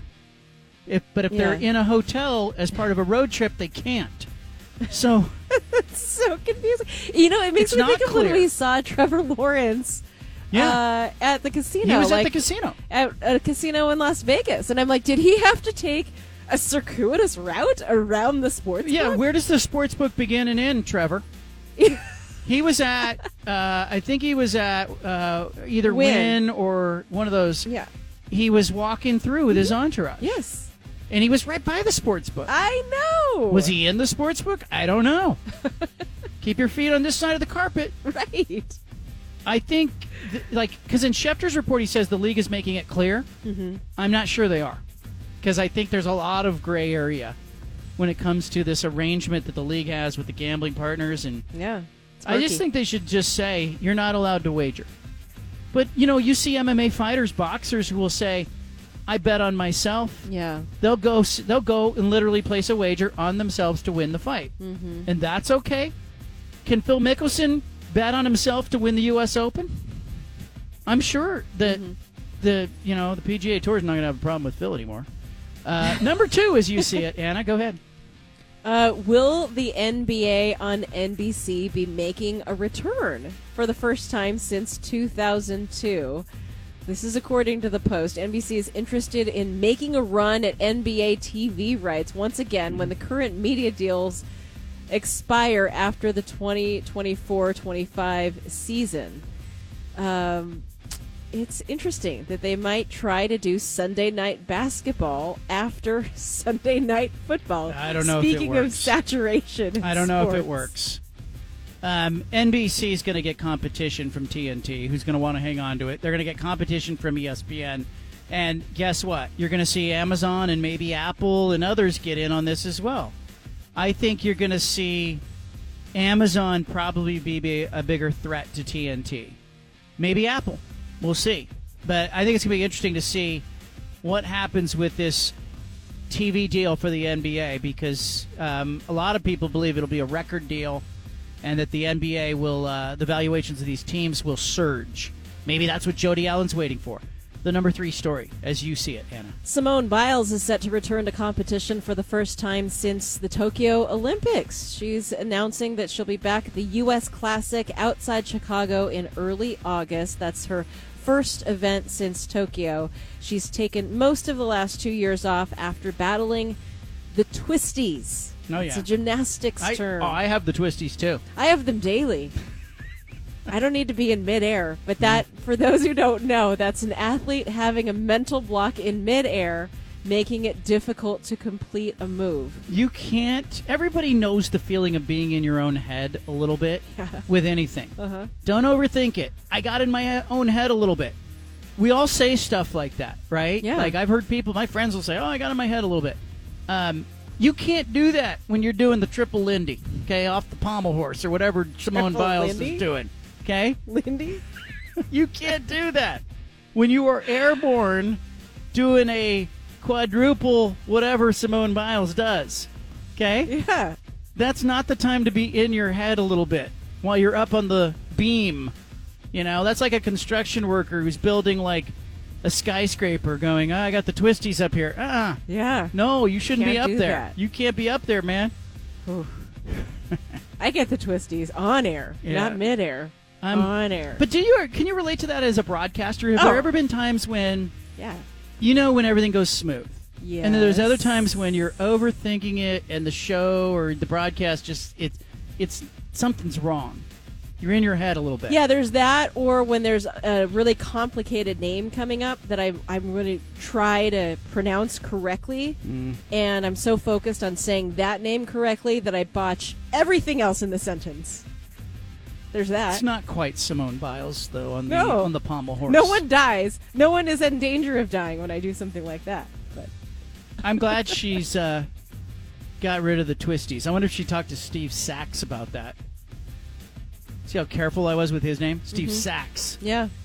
Do you remember what happened to him? No. He was playing second base for the Dodgers, Uh-huh. and somebody hit him a ground ball, and he made a throwing error. He has the shortest throw on the infield, right? Yeah. From second base to first base. Steve Sachs had the inability to throw the ball to first base. You've seen catchers who will get a problem throwing the ball back to the pitcher, 60 feet away, 58 feet away, whatever the pitcher's standing at. it happens. They get in their head. They need like a sports psychologist to come in and help them. Simone Biles apparently has figured it out. Good for her. Number three. Yeah. Three. Boy, twisties. Travis Kelce estimates that 50 to 80% of NFL players do what? A podcast. That sentence. A podcast. Use cannabis. He did an interview recently where he was recalling some more turbulent days. Oh, like in 2010 when he was suspended for a year while playing for Cincinnati in college because he failed a drug test after smoking pot. He was devastated. He's saying, now in the NFL, rules have changed. Since 2021, players are tested during only a 2-week window at the start of training camp in the summer. He estimates that now 50 to 80% of players use cannabis. That's really high. Get it? It doesn't surprise me. We had Ricky Williams on this show. He's like, the guy when it comes to that. And it doesn't surprise me because I think the players are using it to medicate injuries and how their bodies feel, and they're all beat up by the middle of the end of the season. I'm not surprised at all by 50 to 80%. In fact, I think that number's closer to 80%. Kelce also went on to say in that same interview that he thinks the hardest thing he's ever done is do his podcast. He says that coming up with new material once a week. Yeah. And I'm like, dude, I do 5 of those. I do 5 3-hour shows. Yeah, but this is what you do. It's not what he does. Yeah, but he's saying it's the hardest thing he's ever done. Yeah. Well, please. To do a 1-hour once a week podcast? It's the hardest thing he's ever done? Really? He needs to go pull over the next time he sees somebody holding a jackhammer and be like, hey, the hardest thing I've ever done is talk for an hour a week. See what happens. Next time he sees a crew that is, re-roofing someplace on a 90-degree day. But he hasn't He should done pull that. over his Land Rover, roll down the window, and say, hey, the hardest thing I've ever done is to talk for an hour a week. Maybe it is hard for him. Stick to the marijuana talk, Travis my Kelce. Gosh. Number 4 story as you see it. No, this is actually number 5. You miscounted. Number 5 story as you see it. The hardest thing I ever done is count to 5. I know. See? On this show. See? Well, it's 2 different jobs. Okay. One of them is commenting on the stories. The other one is like being the ticket counter. I need a clicker. I need a clicker. We need a dry erase. No, I just need a clicker. Like clicker. Click. That's 5. Like the people who count the population at a concert. Yes. Clicker. Number 5. 4 fishermen set out off the coast of Moorhead, North Carolina. This is a joke. They headed about 60 miles from the shoreline. They were on the lookout for swordfish. That's what they were hoping to catch. They dropped squid about 2,000 feet down, and they didn't realize they had a fish on the line. And what they brought up was not swordfish. They brought up a really weird-looking fish. It's like prehistoric. Oh, boy. What they caught was a big-scale pomfret. And the pomfret weighed in at 26 pounds, 11 ounces. According to the North Carolina Division of Marine Fisheries, that beat the International Game Fish Association world record that was set back in 2004. Is it prehistoric or almost prehistoric? It looks prehistoric. Can it be prehistoric if it's actually alive now? Dude. I mean, you can look at something and go, oh, that thing looks like a dinosaur. Really cool. Another reason why I don't belong in the ocean. When I see this fish, it does kind of look like it belongs in another time. And when you bring a fish up from that depth, you got to kind of wonder, like, what you... I guess it's just a reminder. We belong up here. They belong down there. Imagine the surprise of that fish. Yeah, just swimming along, looking for there's some something squid. to eat. Next thing you know, you're being held up as a trophy. 2,000 feet down. Yeah, that's too far. I don't want to know I'm in water that deep. Like, I am, like, sometimes, we'll go out on the Willamette River, or I'll go to a pier and I'll drop a line. We're fishing off a dock or something. I take great comfort when my weight hits the bottom relatively quickly. Yeah. Like, I feel like I'm in 50 feet of water, and it drops down, and it hits at about 50 feet. I feel good about it. Yeah, you're okay with that. I don't think I could handle being on a boat in the ocean where I let out 2,000 feet of line. You know? And it's just going and going. Does it depend on the size of the boat? What if it's a cruise ship? I don't know. Steve Fink is a former sports information director at Oregon State. One of the best in the business. He retired a few years ago. Yeah. He's a fisherman. He owns like a commercial fishing boat. Yeah. He goes out in the ocean. I said to him, what the hell is that like?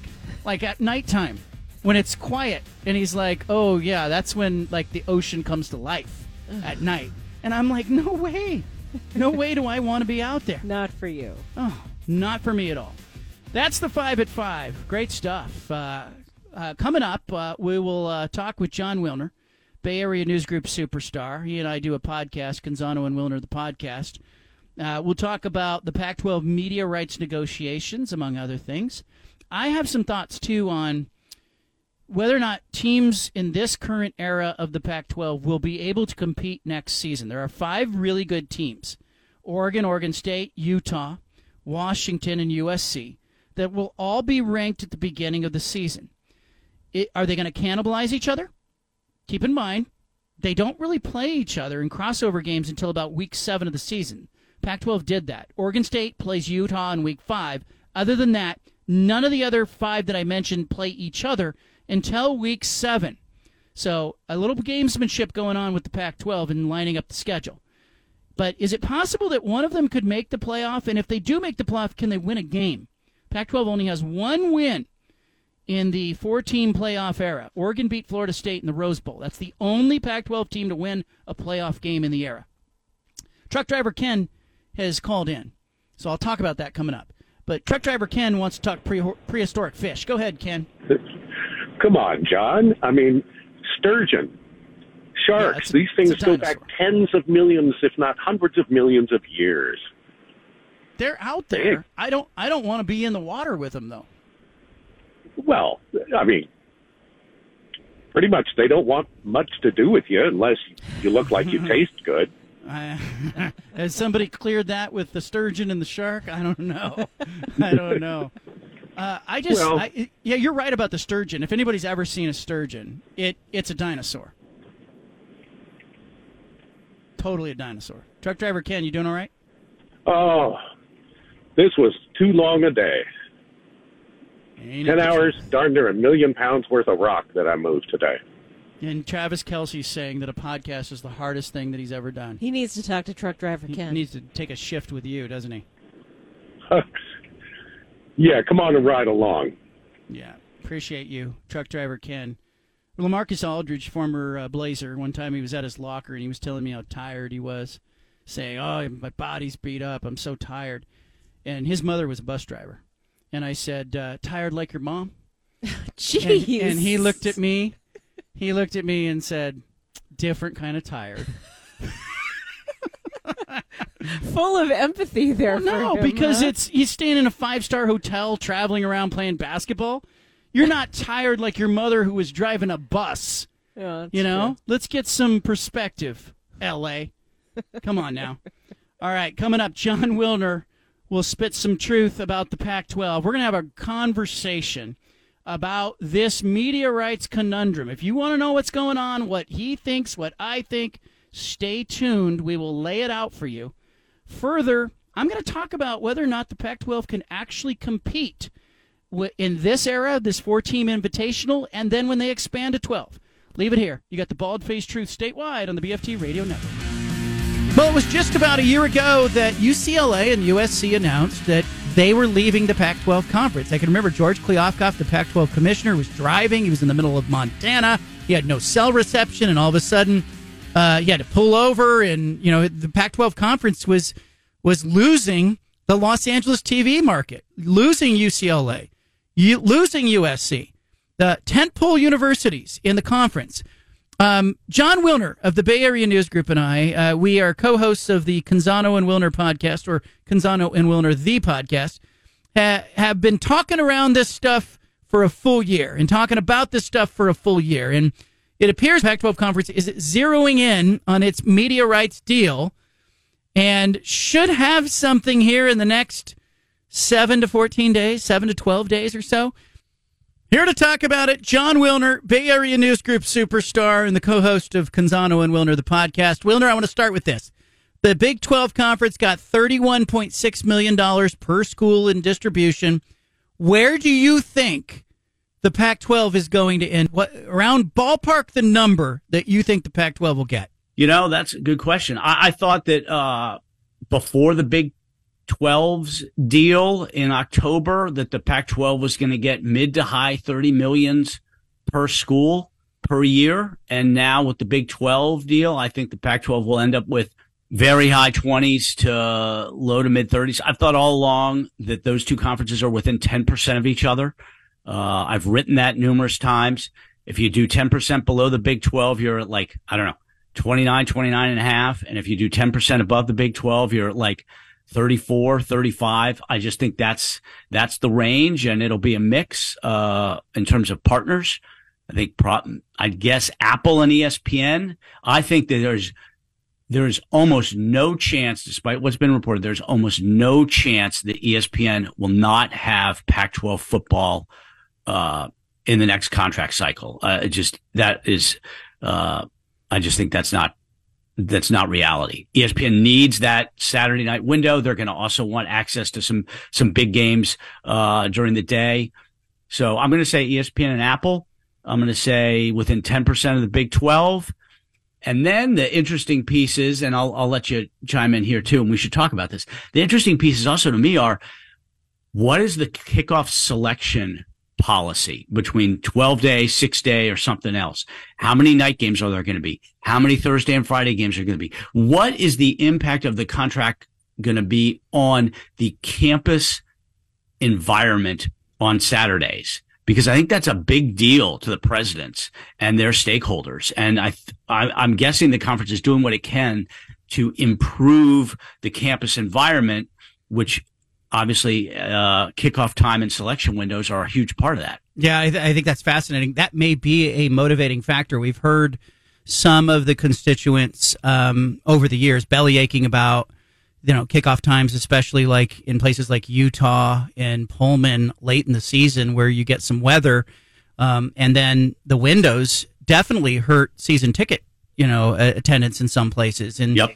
And it's an annoyance for people, too, not knowing when the games are going to kick off. And I think some of the initial motivation from inside that Pac-12 CEO group, when they started the negotiations, I did hear some squawking about, hey, we're going to get better control of kickoff times. But I don't know if they ended up there. Then in the end, the dollars probably matter more to them than anything. And it's a dollars and distribution thing.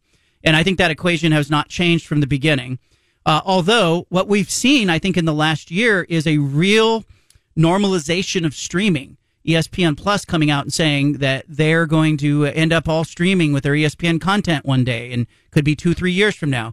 Apple gets the MLS deal and then really looks good doing it. Like the production quality of that is fantastic. And then you get the NFL, not just with Amazon, but streaming a playoff game and NBC Universal, and then YouTube comes in and gets the Sunday ticket, and so all of a sudden there's this movement towards streaming that happened while the Pac-12 was negotiating. So I think that may affect this deal, because my sense is that as much as the Pac-12 wants to be forward thinking, I agree with you.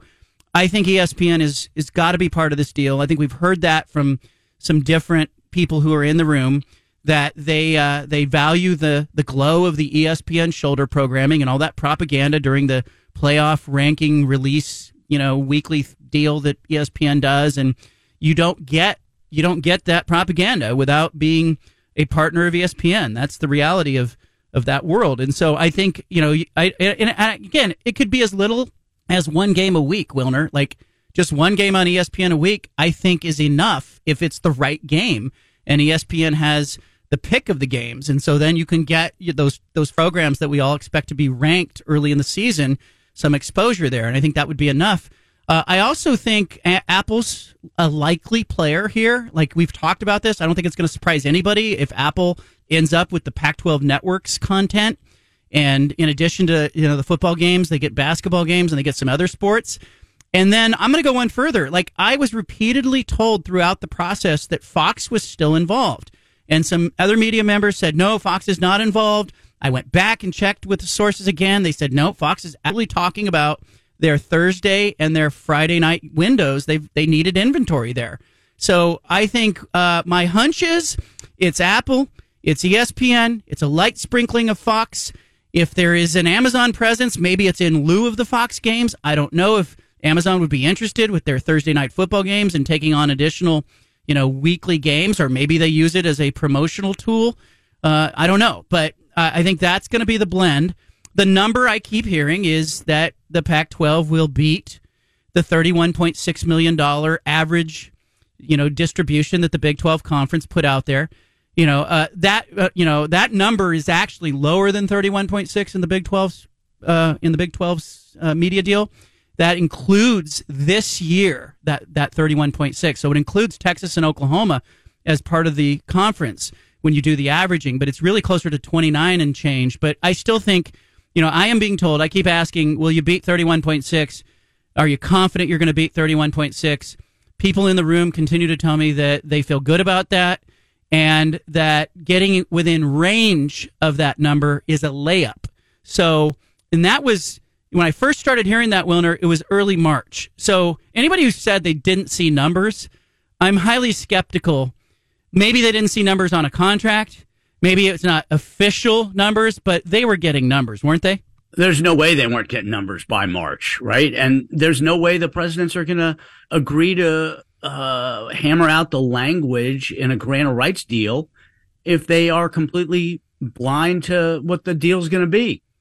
They got to run multi-billion-dollar campuses. They're not going to be bothered to take some kind of flyer on a media deal that they haven't seen any numbers on, and take the time to deal with the grant of rights piece. And so it's all set up. And if I think if the official offers come in with what the conference expects, then they'll just sign the grant of rights and deal with expansion and move forward. What about the length? You never know. You never know, though. Something could happen. Maybe the final bids aren't what they something expect. can happen to any of us. But what about the length of the deal? The Big Ten's deal is up in 29/30. The SEC, I think, is 2031. The ACC is 2036. When does the Pac-12 want to go back to market? Oh, I think they would want to go back to market in 29. Wouldn't you? I mean, I think that's been part of the plan all along. So they could do a 5-year deal, something like that, or they could do like an 8 or 9 year deal that's got a look in after 5, right? There's a lot of ways that you can, set up option clauses in contracts. So, but I have to imagine they're not going to get caught in the same situation they were with the current contract, which was 12 years, no early outs. That's just not going to happen. And nobody's going to do that anymore. Nobody's going to sign a deal like the ACC did or like the Pac-12 signed, 12 years ago. I also think that if you're the Pac-12, you're really going to be watching what happens with the expanded playoff, because in the case of Oregon and Washington and maybe Utah as well, because Utah as a 2-time conference champion has to, be interested in, hey, when we get to the playoff, we win this conference again. What is that going to mean? What's that bottom line going to mean? I think getting to the playoff and what those distributions end up being, if they are uneven, as has been reported, I think it's going to be a major incentive for teams maybe to stay in their respective conferences. That goes for the Big 12 as well, because why would you want to go and compete against Ohio State and Michigan and USC in the Big 10? And will that cause Oregon and Washington to go, you know what, we ended up far better off because we can regularly access the playoff from where we are? Which do you think is more likely, Pac-10 or Pac-14? I mean, I assume you think that they're going to add SMU and San Diego State, but let's say in a world that they don't just go to 12, what are they going to do? But here's the thing. I go back and forth on this, because you and I would go to, if those are the two choices, you and I are probably going to 14, But the presidents and chancellors don't think like us. They're academics. They are looking at, the cultural fit of the campuses. They're looking at, do they have a doctorate program? I'm going, hey, what do they bring to the table? Can they get to the playoff? Can they elevate your conference? Can they be Utah? Because Utah is such an outlier with, among the schools that have realigned and joined other conferences. Utah's got 2 championships doing it. Like, that's a success story. Like, who can be the next Utah? So with that in mind, I do believe they're going to go. They have to expand because they need the inventory and they need the TV markets to get the number they desire. So if they're going to really beat the Big 12's number, I think they need the additional 2 schools. They need that inventory in football and in basketball. And they need the 4 million plus households that come with San Diego and Dallas-Fort Worth. But so if you give me those scenarios, I'll say, okay, if I have to stay at 10 or go to 14, I'll go to 14. I'll look at Tulane and Rice. I'll look at some others. But, I don't want to stay at 10 because I need the households and I need the inventory. But I don't know what the presidents and chancellors will do. They do not think like me.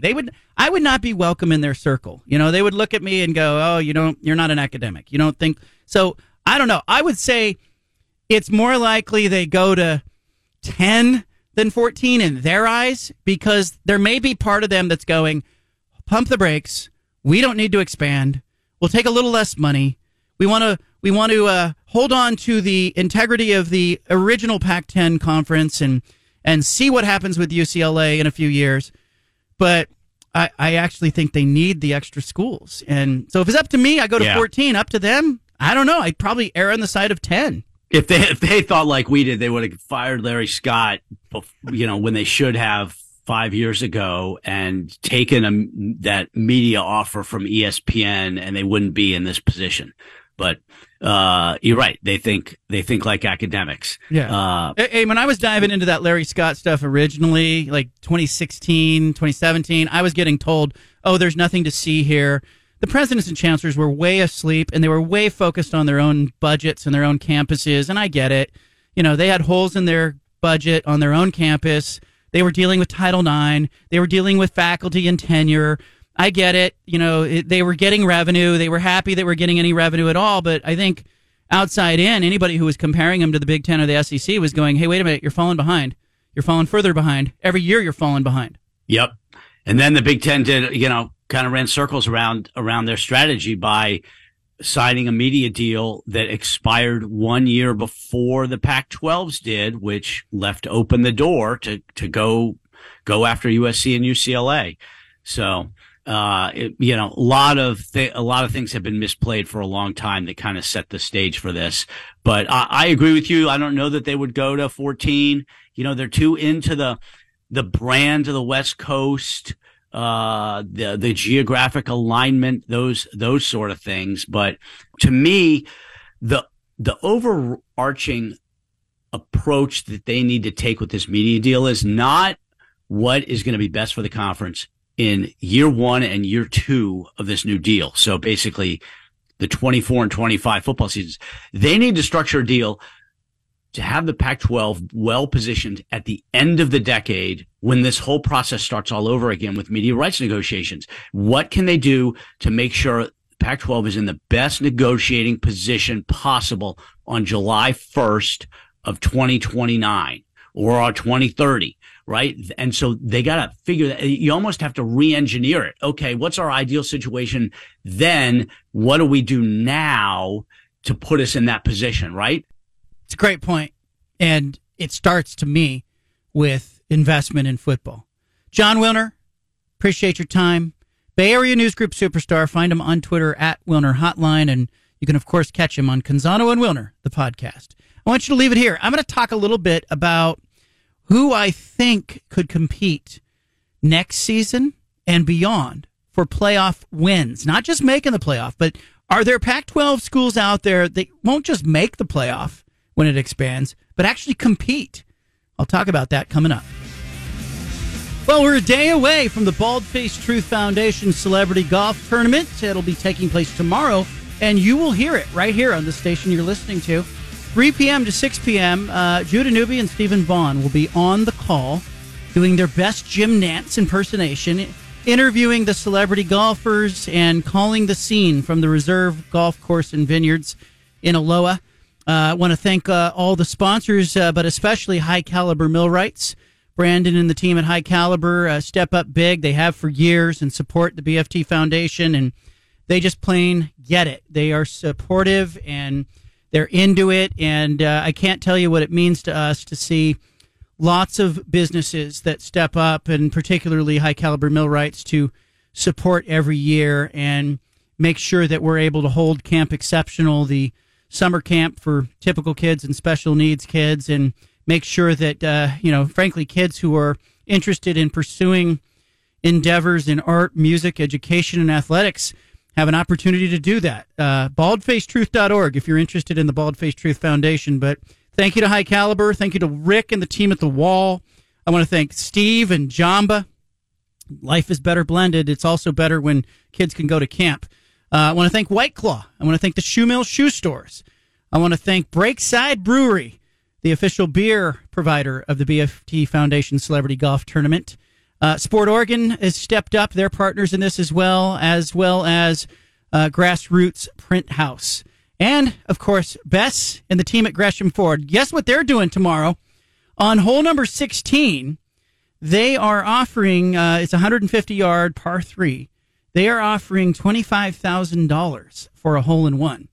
$25,000 if one of the golfers entered in tomorrow's tournament hits a hole-in-one on number 16. So it'll be fun to follow that action, and you can follow along right here on this station. I also want to thank First Call Heating and Cooling, and I want to thank the team at Bricks. I want to thank Mark and the Urban Restaurant Group for their longtime support of the BFT Foundation. It'll be a lot of fun.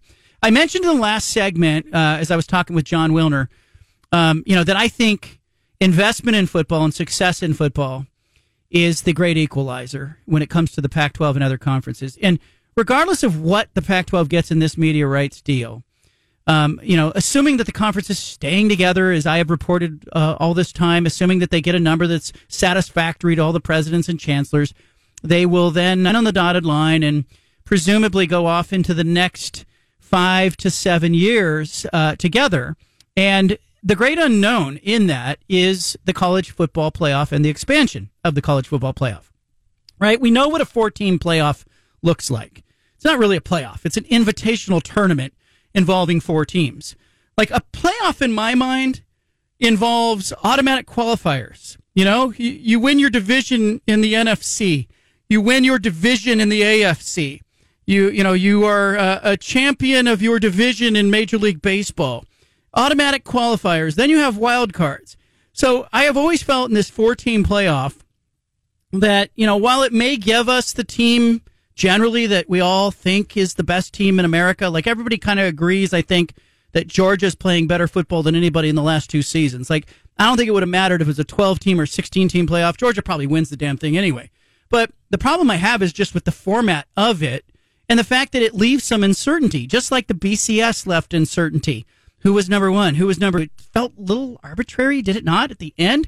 The expanded playoff is supposed to remove that, right? It's going to make more money for the schools. You're going to have the Power 5 conference champions in most years. They're going to get into the playoff. They're not going to be unseeded by a group of 5 team. You're going to get at-large teams who are playing really well, maybe particularly towards the end of the season, that are going to make a case for being included in the playoff. And frankly, I think you can, when you have that kind of format, truly call it a playoff. I think one of the biggest shams, and many of you recognize this, one of the biggest shams of the last decade has been the CFP, including the word playoff in their name. Like, their brand is CFP, College Football Playoff, except it's not a playoff. There's a selection committee. It's an invitational tournament, right? The NCAA tournament is not a playoff. It's an invitational, except conference champions, winners of the conference championship tournament, get automatic bids to the NCAA tournament. So there's a path there for everybody, and that makes it fun. And in the end, nobody is sitting around at the end of the NCAA tournament going, well, I don't know if UConn was the best team. No, they earned it. They proved they were the best team. Maybe not the best team for the entire college basketball season, but they were the best team in the month of March and early April, and they deserve it, and they win it, and there's no question, and we get closure, and then we all move on. The 4-team invitational does not give us that. So what will happen to the Pac-12 when it expands here, the playoff expands? Well, I'll tell you, the Pac-12 will get included in the playoff, for one. Only Oregon and Washington have made the playoff. Oregon did it in 2015. They got in, beat Florida State. They advanced to the national championship game, and Ohio State kind of kicked their teeth in at the end. Washington gets in. Alabama knocks them out immediately. That's it. That is the participation in the playoff that the Pac-12 has had in this era. It's not really participation at all. They have not been included. And I think it's really lopped off the entire Pacific time zone from participating in college football's postseason. It has just felt like it's the SEC, it's a couple Big Ten teams, it's Clemson here and there. And unless they're holding the game at Levi's Stadium in Santa Clara, there's no presence of the West Coast. And that, I think, has really hurt college football, the health of the game. So this expanded playoff is supposed to offer more inclusion, more geographical interest, more TV money, and some automatic qualifiers, and maybe even put to rest the whole idea that, are we really getting the best team at the end of the rainbow? I think we are going to get the best team. But what can the Pac-12 do? And I touched on it in the last segment with Wilner, but what can these teams do to truly matter? And for me, it is all about investment. And let's just assume that the conference is bringing in SMU and San Diego State as members. Okay, so now you have this, again, 12-team conference. You get a true conference champion who's going to get in. Let's use last year as an example. Utah gets in. Probably USC gets in. Washington may have been able to make a case for itself in a 12-team playoff, but you're going to have some real inclusion from the Pac-12. Beyond that, though, there's a missing element here, and I do think it goes towards recruiting, transfer portal, NIL world, and I think becomes an interesting discussion in investment in football. Because as I pointed out in the last segment, if you're getting less money than SEC schools and Big Ten schools, the area to pass along the savings, so to speak, or the area to cut costs is not in your revenue-generating sports. You're not going to see cost-cutting in football, and you're not going to see cost-cutting in men's basketball. You're going to see cost-cutting in all those other sports that aren't generating their own revenue, because there really is no financial incentive for the so-called Conference of Champions to go out and win a bunch of titles in water polo and golf and tennis and swimming and other sports that they have dominated in recent years. So I'm really interested to see whether SMU coming into the conference is going to have everybody going pedal to the metal. Combine that with Colorado and Coach Prime, at least in this next 2 to 3 cycle. Will we see a larger investment from the Pac-12 schools in football? And if so, will that parlay into success in the 12-team playoff? Because for me, that's the thing that the Pac-12 needs to do. We can talk all we want about creative TV deals and streaming and, could they set up ACC versus Pac-12 crossover matchups and all this stuff. But if the Pac-12 can truly matter in the playoff, all of a sudden, Oregon, Washington, Utah in particular, maybe even Colorado, they had a whole bunch of success. Let's just assume they have success. They're all going to be married to the Pac-12 going, hey, we have access to the playoff here. And not only that, we can matter in the playoff. Not just get to the playoff, but win a game or two or challenge or threaten or contend in a playoff. To me, that's where the Pac-12 can make up the ground. And I fear that, let's say the media deal gets them $32 million per year per school. It's going to be about half of what the Big Ten members get, maybe a little less than half of what the Big Ten members are going to get in their deal. Now, I would look at the Pac-12 and go, will Oregon and Washington spend significantly less than Michigan and Ohio State? Will Utah spend less than Georgia in football? You can get by spending a little less, but you better be in the ballpark or you're going to get run out of that expanded playoff. And if the Pac-12 can matter in the playoff and they can register on that scale of contention in the expanded playoff, I think it'll become very interesting, and it'll become an interesting debate in 2029 and 2030 when the Big Ten media deal comes back up for renegotiation. Does your conference affiliation matter or correlate to wins in football? Because right now, let's go back in the last decade, 10, 12 years, the SEC members are getting about $10 million a year more than the Pac-12. The Big Ten is going to get significantly more than that. Will that revenue gap affect football, or will it affect other non-revenue generating sports more? South Carolina spent more than anybody in women's college basketball. They almost got to the national title game and could have easily won it. You know what? Who was right behind them? LSU. Angel Reese, Kim Mulkey. They spent about $8.5 million. South Carolina spent $9 million on women's basketball. I think you're going to see some of the non-revenue generating sports in the SEC and the Big Ten take big leaps forward as more money comes into their conferences. But keep an eye on the budget for football at Ohio State, football at Alabama, football at Georgia and LSU, football at Michigan. Do the Pac-12 members stay within view of those numbers? If they can, I think they will compete or they will contend. If they can't, they'll get left behind. And I don't know the answer to that because I'm not in control of those budgets. But if I am Oregon State, Washington State, Arizona, I'm spending to stay with some of those other schools. Because if you can do that and you can get into a playoff and find access to the playoff, all of a sudden you may have closed the gap a little bit on the haves and the have-nots. And if you can get that playoff revenue and your conference, like the Pac-12 says it's going to do, has unequal revenue sharing for the playoff, huge incentive to go spend, isn't there? All right, tomorrow, the BFT Foundation Celebrity Golf Tournament. It will be taking place at the Reserve Golf Course. It's presented by High Caliber Millwrights. Tune in tomorrow, 3 o'clock to 6 p.m. You'll catch it live. The Bald-Faced Truth, not here for a long time, just a good time.